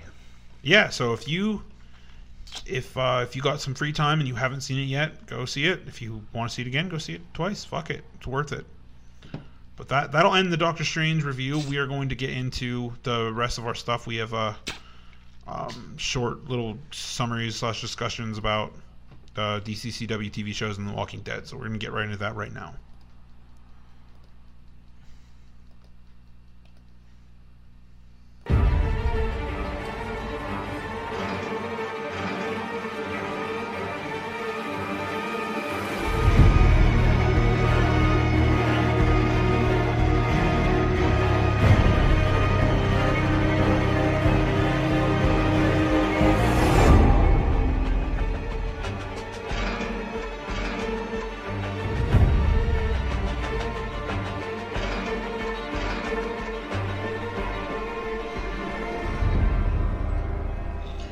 Alright guys, we got Season 7, Episode 4 of The Walking Dead called The Service. It was a 90-minute special, and we opted out of getting any information about who directed it, or special guests, or music, but we're going to read a little bit of a summary and talk about it here and there. So, following the crisis of the premiere episode, the Alexandrians are attempting to accept their fate and prepare for Negan's arrival, only to have Negan show up earlier than expected. Little pig, let me in.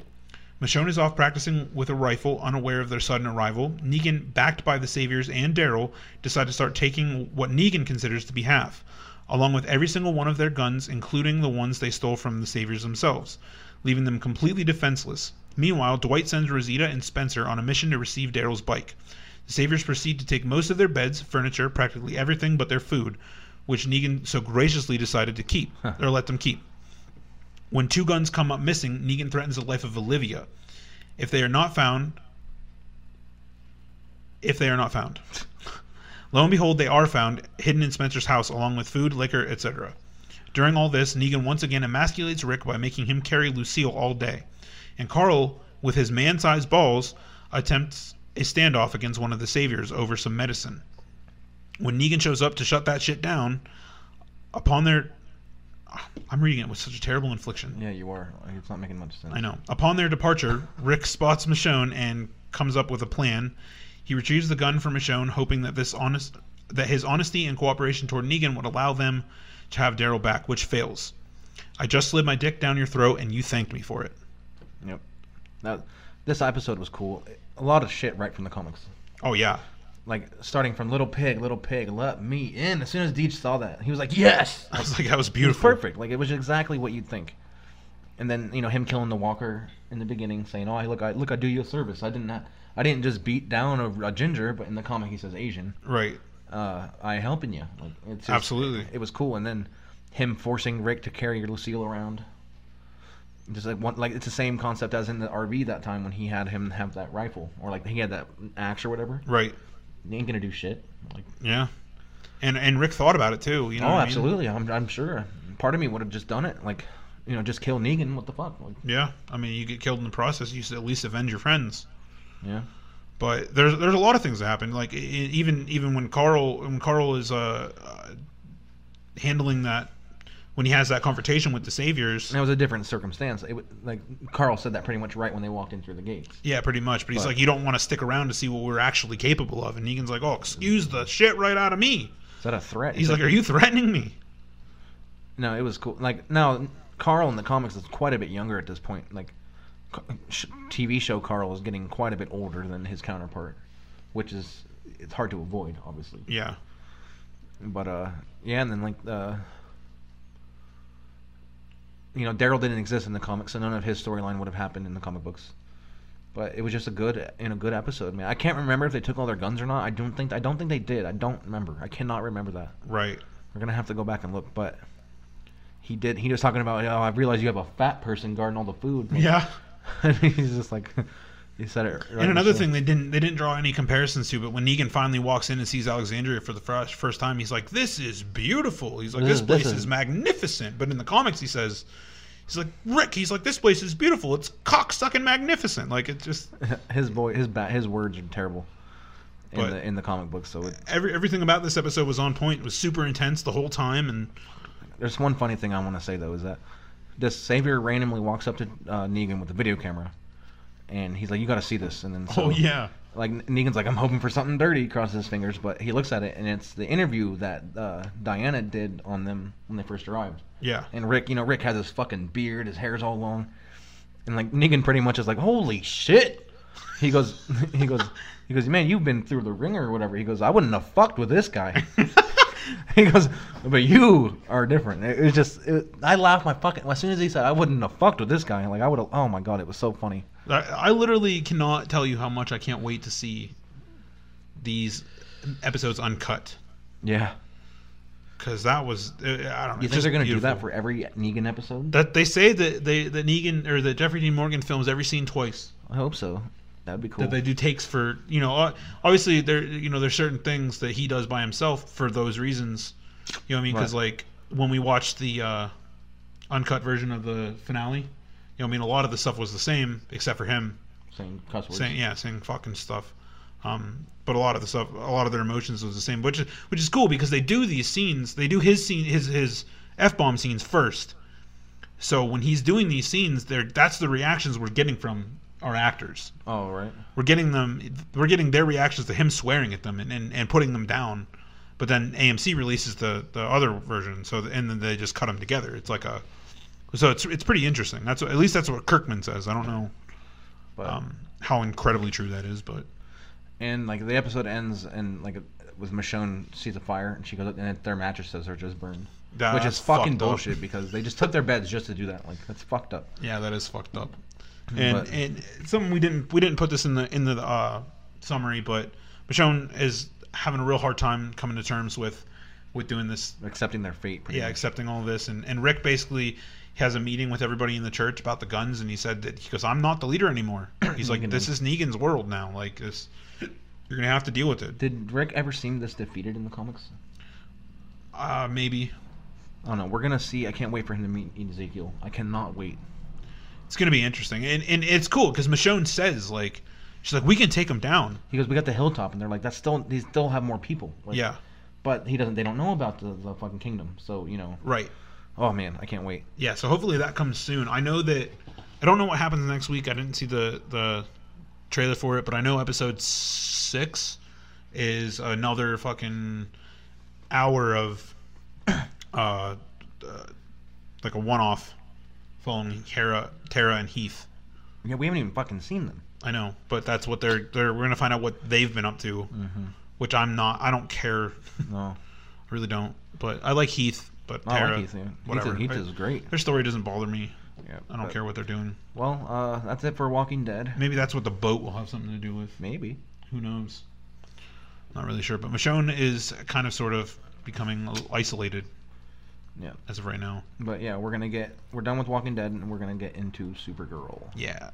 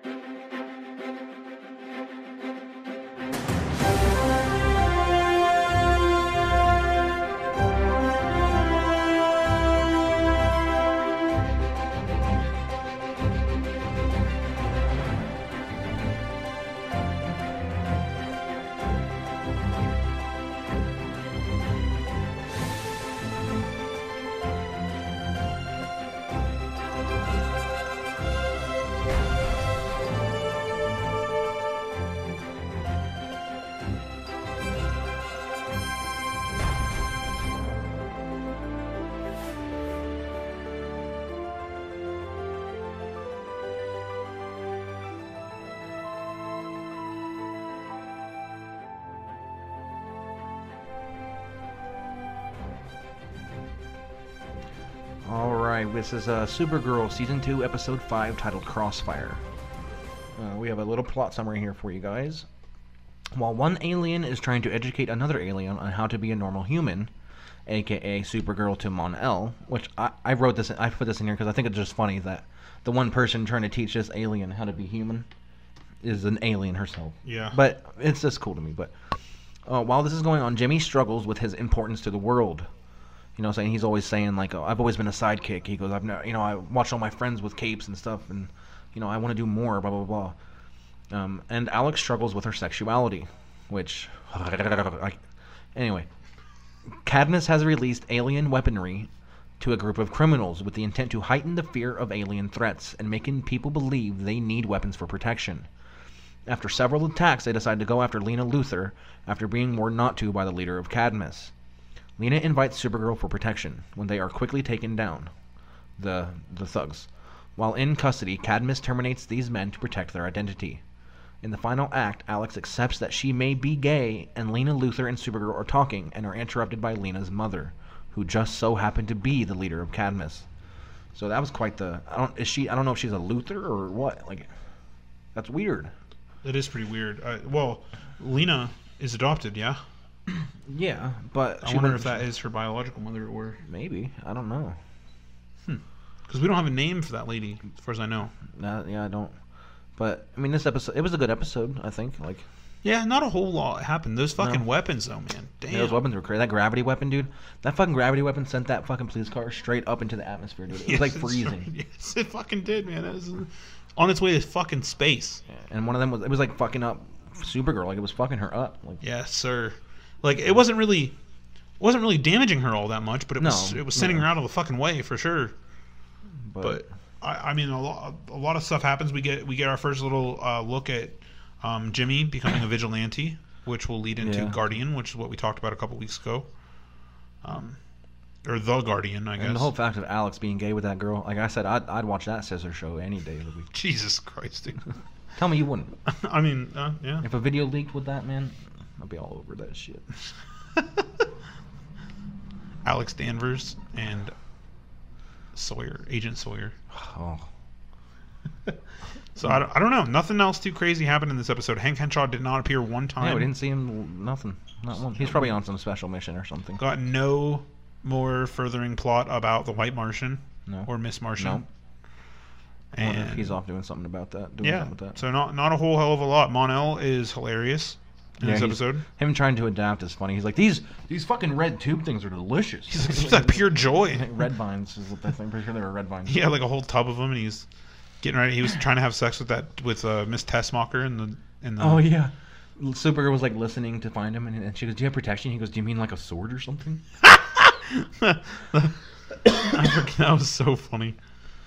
And he's like, "Are you sure that one of my superpowers isn't like getting any woman that I want?" She's like, "No."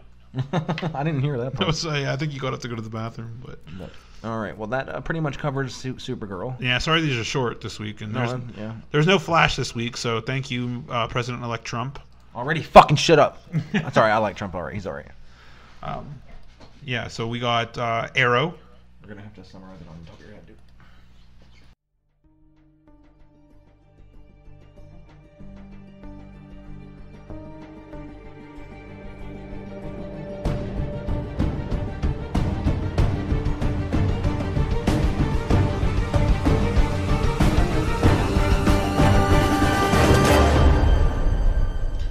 All right. Arrow, Season 5, Episode 6, So It Begins. All right, so the episode... The episode starts off with them seemingly trying to track down Prometheus. Yes. Oh, well, they're trying to Diggle track and down Oliver. Church. Well, they already know Church is dead, I'm pretty sure. They were trying to find the signal of Church's cell phone, and they're running through... Well, they weren't trying... They knew Church was dead because... Okay. Remember, because they were talking about the whole police force being taken out and then Church being... They have to have known Church was dead. It was public. Yeah. But they knew somebody had his phone. That's why they thought it was a trap or whatever, blah, blah, blah. Right. So they follow the signal to Church's cell phone into an abandoned warehouse, obviously. Where else? Yeah. And Oliver immediately says something along the lines that he's pretty sure this is a trap. And Felicity's like, well, why aren't the recruits there with him? He goes, because it's a trap. Right. So an ominous message is sent to Oliver and Diggle by means of fire and some sort of fire stimulant. Yeah. And it says, so it begins. You know what I mean? So it's obviously coming from Prometheus. Yes. And then the episode goes on to... you're going to have to help me remember. We didn't write down a summary. You see a little bit of Oliver's mayoral. He's doing an interview with that reporter lady, which seems to go well. Felicity is constantly through the episode trying to get him, involve your team, whatever, blah, blah, blah. And Diggle's very against it, too. Yeah. He's like, there's no reason, because, it already happened once that Mad Wild Dog or whatever, he gave up Oliver's name. So it's even more reason. This guy is obviously more dangerous than Church. Right. And they couldn't even handle dealing with Church. So right. So you Diggle, can't blame them. Yeah, and Diggle just thinks that him and Oliver are a good enough team to do it on their own. Yeah. So the episode continues to explore Oliver's time in the Brodfa also.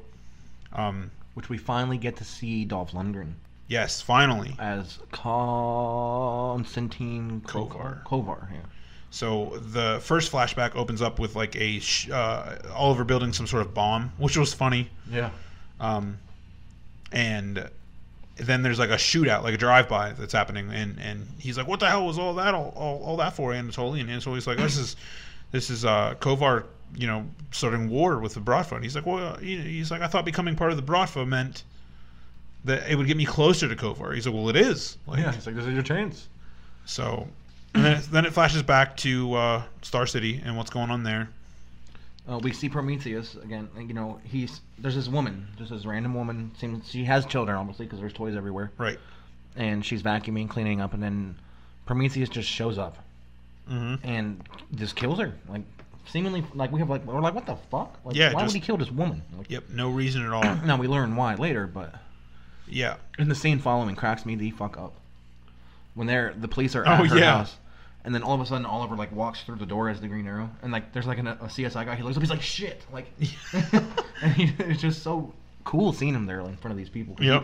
He doesn't show. It's like in any comic or any cartoon or when you see Batman with people, it's weird. It is really weird. You know yeah. what I mean? And it's just so cool.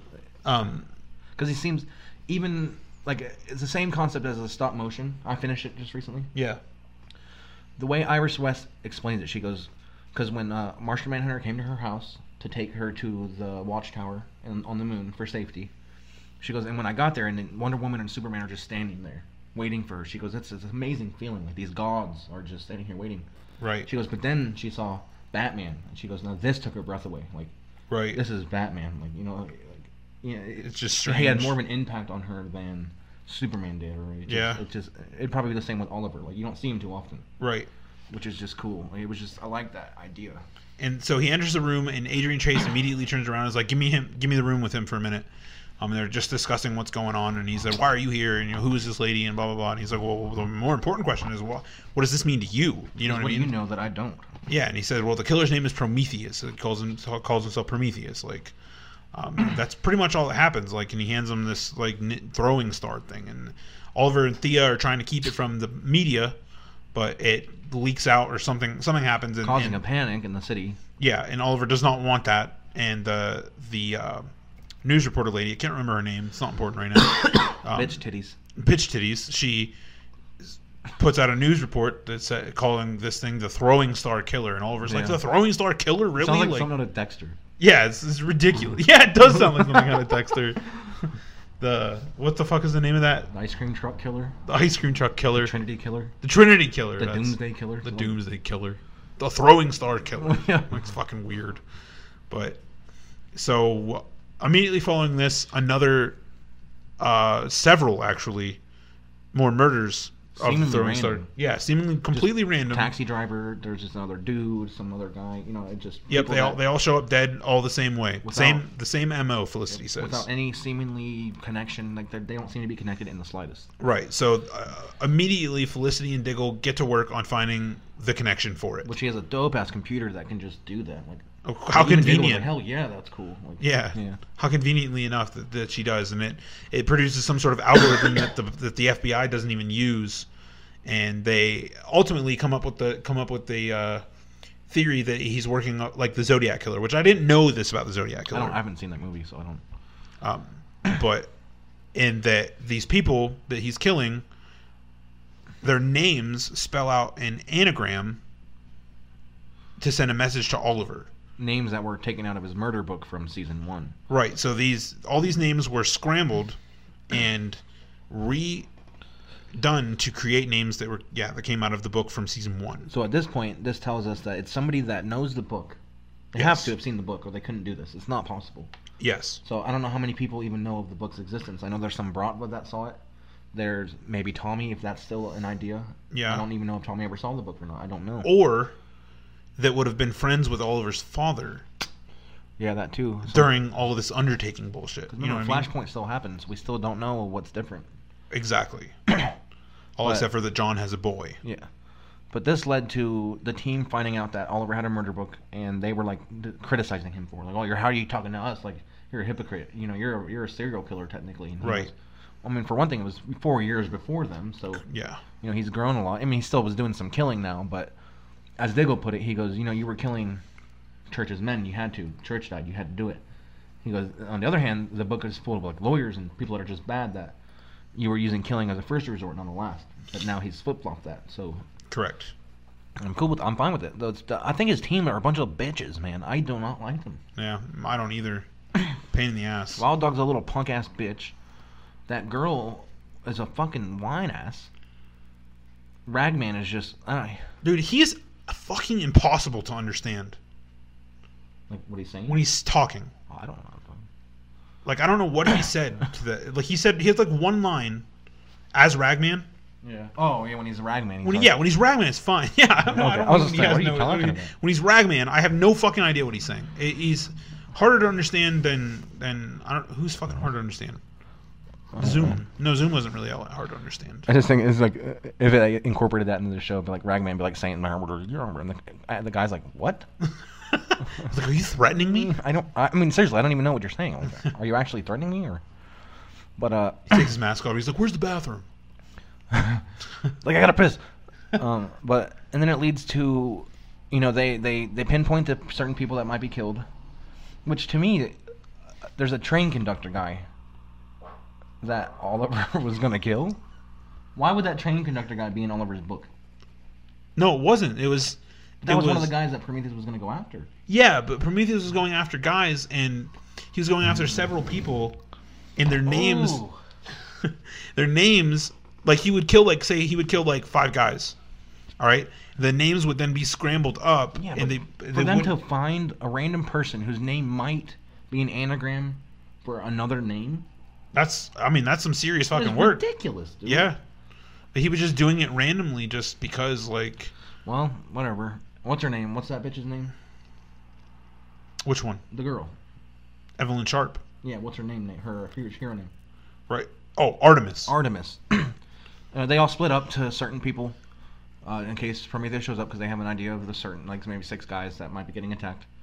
And, of course, Artemis, the one Artemis is on the train conductor, Prometheus shows up to her, of course. Right. And she doesn't call out like she's supposed to because his team's a bunch of little fucks. Mm-hmm. Yeah, she shuts off her comm communicator thing to Felicity because Felicity won't shut up on the other end. To me, this is weird. I mean, she's a decent fighter, but Prometheus can't be all that badass because she was holding her own against him. Malcolm Merlin would never have got cut by her. Never. No, never in a million never years. Never in 100. Never. But this guy, she actually got him. Like, right. You know what I mean? So, like, how great is this person? Like, it's pretty weird. Like, he seems to be really experienced, but at the same time, he had lacking. like a sword and shit too. Is cool. Yeah, it's strange. I'm so intrigued though as to who this is. Like, yeah, he can't be that badass because for one thing, Malcolm Merlin would never have been touched by the girl. For one, Ra's al Ghul, who Oliver had defeated already, he would have looked at that bitch and killed her. Yeah. You know what I mean? So Prometheus can't be on the same level unless. I mean, that's obviously just for cinematic whatever. Yeah. I know, you know what I mean? It's going to be a great fight against Oliver because it's just the way that the show's going to go, but there's no way somebody that good. Because Oliver beats all of them up at the same time. Right. So how the fuck is this girl going to land a cut on him? Oh, absolutely. Ludicrous. So. I tell you what, dude, you got some fast fucking reaction, though. Yeah, goddamn right, dude. Oliver shows up and shoots that explosive arrow into his back. And he immediately turns around, takes it, and throws it up into the fucking train. Like, it was so crazy. Yeah, dude, and he fucking escapes fast as shit. He's fucking out of there. And while doing that, puts a bomb on the fucking steering wheel or whatever. So I don't know when the fuck he had. Is he a speedster too? Yeah, who the fuck knows? It's pretty ridiculous, but I almost want to say I want to know who Prometheus is more like just as badly as I wanted to know who Zoom was. It's perplexing me beyond belief, but I'm sure we'll find out soon enough. Yeah, I'm sure. So then we go back to the flashbacks, and Oliver and some other guy from Bratva, I'm assuming. Yeah, I don't know his name or anything. Are planting bombs in Kovar's lair, I guess, bar, some sort of club. And then they're very promptly caught. Yeah, it's almost like Anatoly set them up. Like, it was very. Yeah, like I don't think he did, but it just how the hell? Yeah, so they're promptly caught immediately. And yeah, promptly immediately. Listen to me fucking talk. I'm terrible at talking. Yeah, but they're caught, and Oliver is put onto a chair, tied to a chair, and then the guy beside him is also behind him, and we are finally introduced to Kovar, which is Dolph Lundgren. Which I said a couple weeks ago to play. That I thought he was. I wonder if he's going to come back because they made it seem like he was a big deal, in the pre-trailers. Yeah. So I wonder if he's going to be involved in now. Maybe he's Prometheus. Dolph Lundgren's like 9'9". There's no way in hell that guy is Prometheus. I love halfway during the episode, Lane goes, I wonder if Prometheus is Anatoly. I'm like, Anatoly is fucking tiny. He's 5'2". Like, there's no way. Like, yeah, there's no. We gotta find way. somebody in the middle. So, Dolph Lundgren.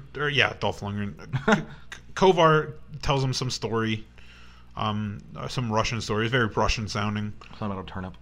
Yeah, about being in a farm and all that shit, and kills Oliver's partner or whatever you want to call him behind him, and then I just can't wait to see how Oliver gets out of this. Yeah, for sure. And we know he does, obviously, but yeah, because it's a flashback. But so then we get back to Star City, and the Throwing Star Killer is causing a ruckus in some downtown festival. See, but he's not even doing it.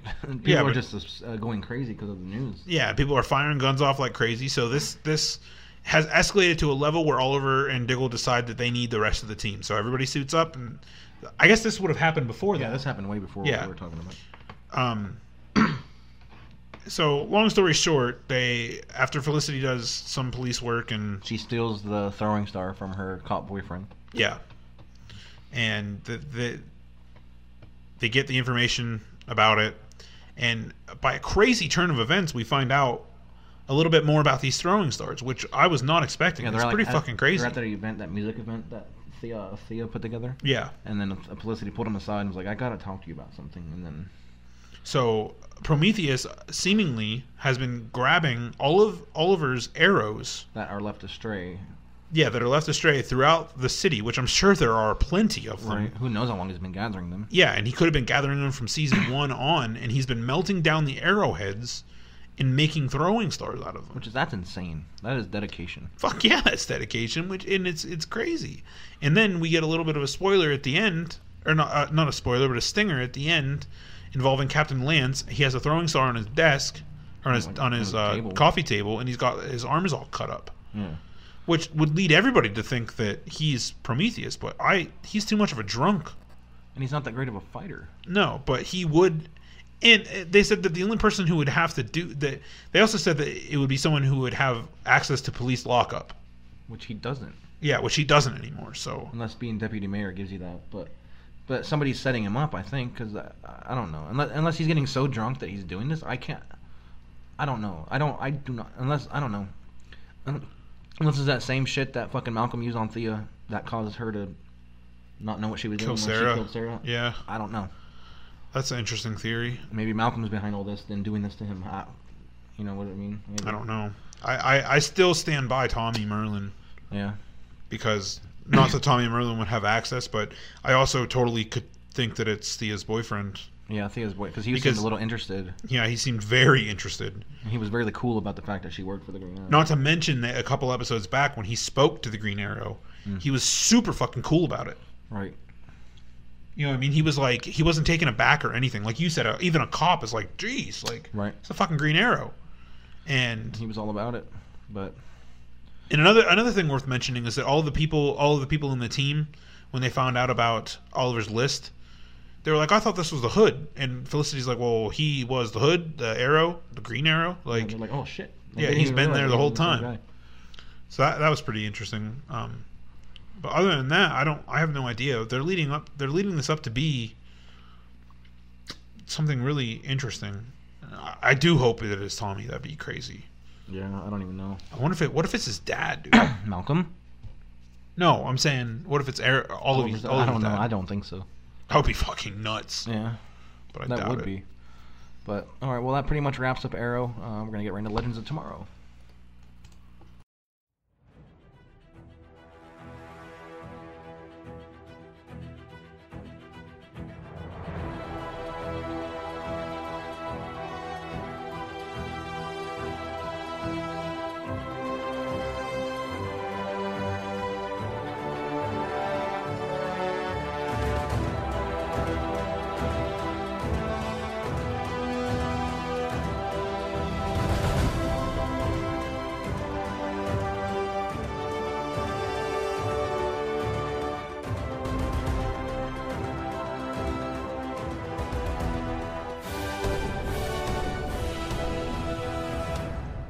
We are talking about Legends of Tomorrow, Season 2, Episode 5, titled Compromised.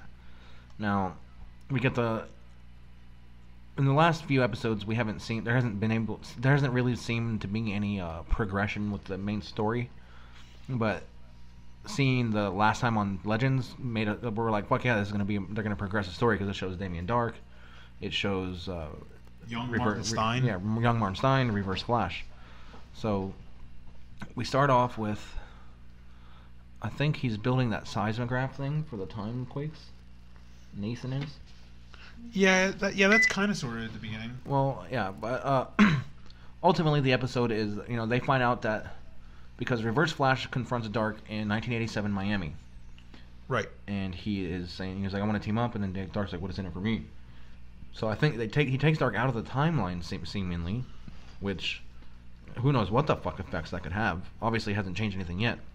No, but it just leads me to believe about that, all the stuff that got out about Arrow's 100th episode and how it's going to have all those people in it, and like Katie Cassidy's deal and everything like that. I feel like that's what's going to happen. But so they go to when Reagan was president. I don't remember the year, 87. I think it was 87 or something. But it had to do with the end of the Cold War, and Damien Dark was an advisor to Reagan somehow.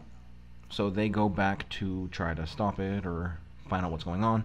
And White Canary, obviously she has that grudge against him, so she can never quite keep a cool head when around Damien Dark. Right.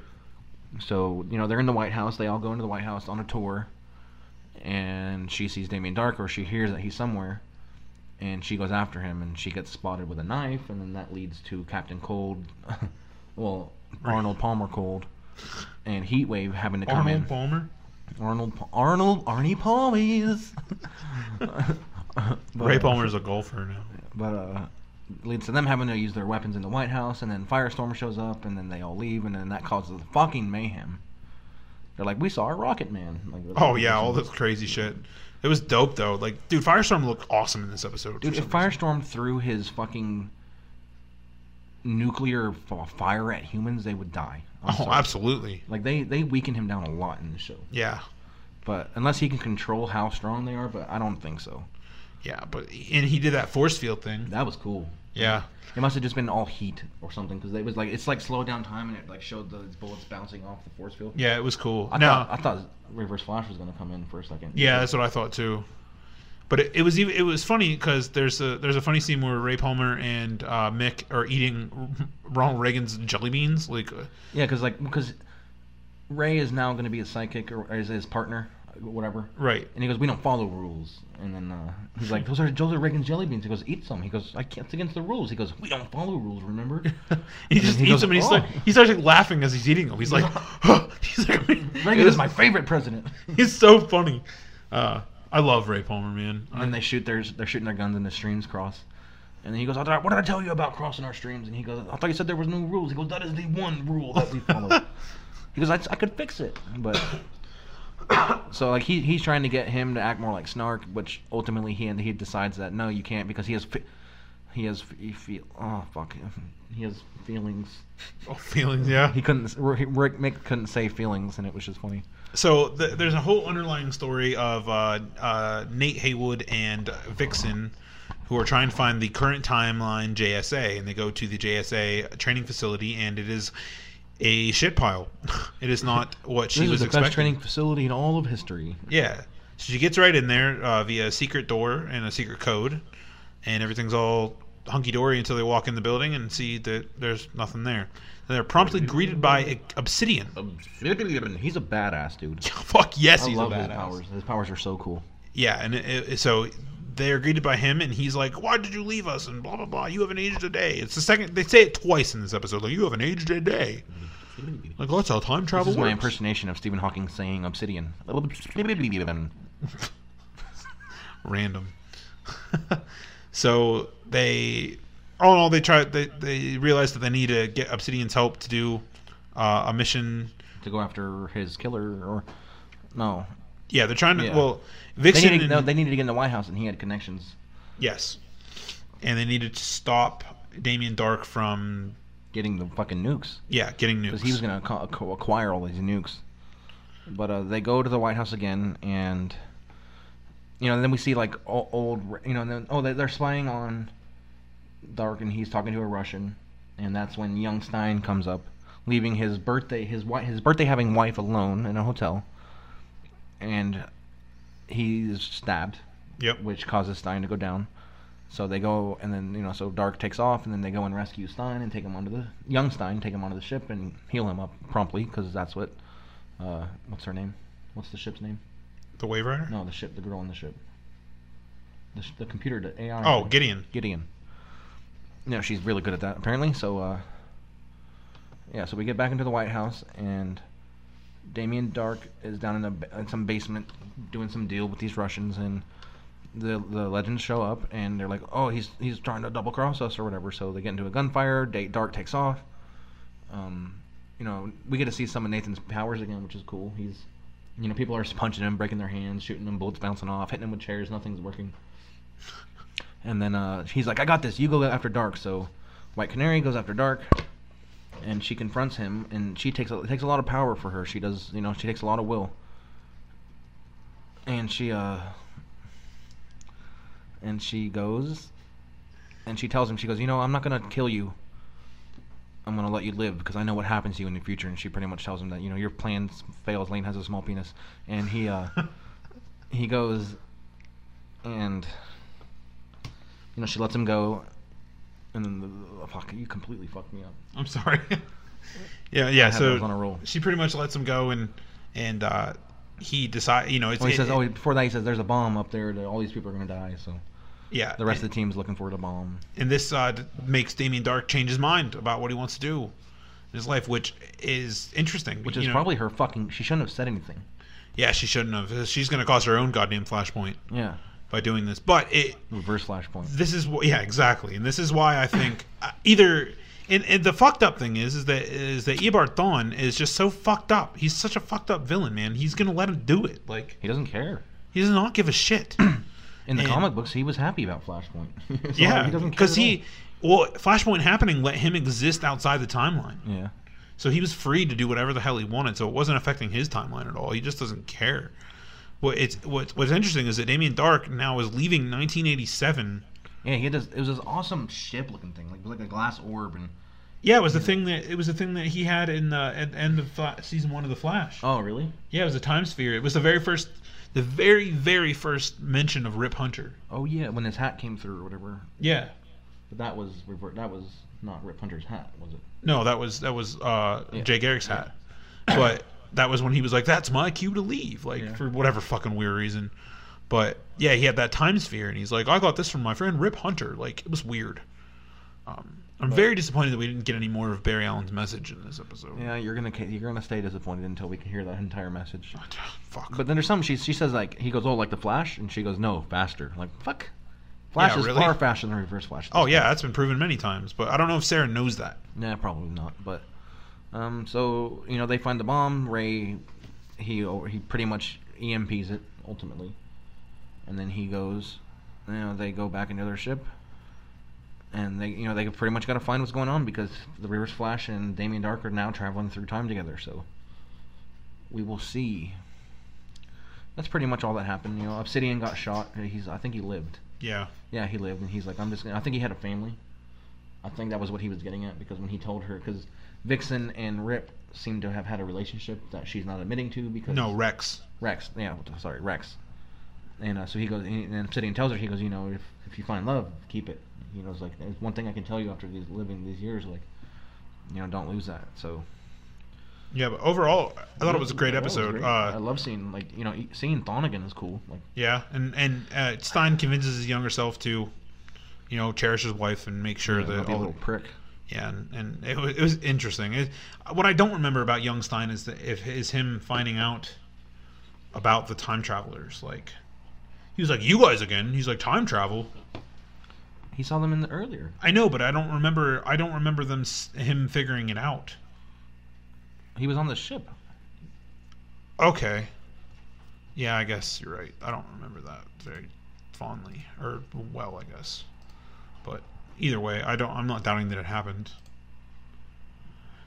But I don't know. I got nothing else to say. I don't know, it was good. I mean, I think we were missing Flash, which sucks because Yeah. of it, but I mean, we'll see it. And They're gonna have to I catch still it up don't know somehow. what's going on with next week, if they're gonna have just Flash and no Arrow Legends or Supergirl or what, because at this point with the election they're going to be behind an episode for the crossover, so They're going to have to do that. They'd have to do it that or at way. least some point before the crossover. They don't have to do it next week per se. But the crossover's episode 8, so it'd be episode 7 for everything else except for Flash, so they'd almost have to do it. Yeah. Because if they don't do it next week, then they're fucking up a lot of shit. Agreed.